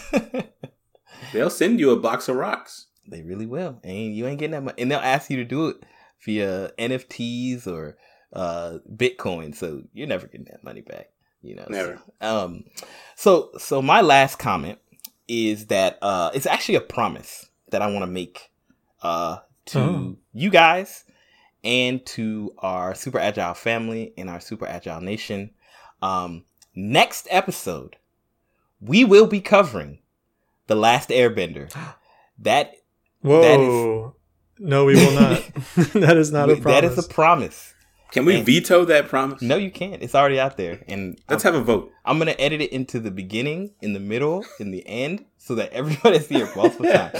Now, I mean, I don't mind if people hear it. I'm just letting you know that it's not going to happen. Don't get your hopes up, folks. Not going to be available to watch it this week. Well, I am saying that we are going to make this happen as soon as humanly possible. There you go. I'm down with that. As soon as Steve gets his mind right. In a couple of months. So just know, I'm telling you, it's right there. It's on the TV. It's right next to the TV on the PlayStation. It's ready to watch. Just know that the reason you're not getting this episode is because of Steve, and it's all his fault.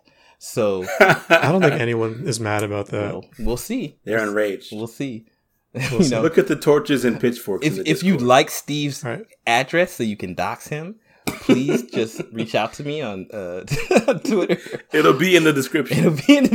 I like how you're offering to let people dox me, but you yourself would be doxing me. Yes. I'd be the third party doxing. I wouldn't be doing it per se. I wouldn't. I'd be doxing you, but our fans would be swatting you. That's what would happen. That's what. No, really, don't. Don't do that to anybody. I have a sword at my desk. And the SWAT team has guns. So good luck with that. He can deflect them. Oh, you're the anime. Haven't you seen? Haven't you watched it? Just they feel your guns are worse. My bedtime is about to come up. They feel your killing intent when they're knock this out outside the door. But anyway, yes. So anyway, thank you guys for watching this. Listening. I always say watching, but listening to this episode of Super Agile Bros. I want to thank the brothers themselves. Thank you, Kyle, for your time. Thank you for sharing. Always a pleasure. And yes, sir. Thank you, Steve, for your time and sharing your insights. Yeah. And we always look forward to. Thank you, Brad. Oh, thank you, Brad, for running the show and being such an egregious host. Yes, making the promises that need to be made. Yes, I'm always here. But really, just thank you guys for watching. Thank you, gals, for watching. Thank you, everybody, for watching. As always, follow us on Twitter, the SAB Podcast, and of course, you can hear us on Spotify, YouTube, Apple Podcasts, SoundCloud, everywhere. Honestly, just Google search us, Super Agile Bros. We will show up. Yeah. We're at the top of the listings, y'all. Before, we were buried. Google didn't want this to happen, but we persevered. So anyway, We beat the algorithm. We are the algorithm. So thank you guys. Thank you everybody for watching. We really appreciate it. And we're looking forward to next time. Until next time, y'all take it easy. Peace.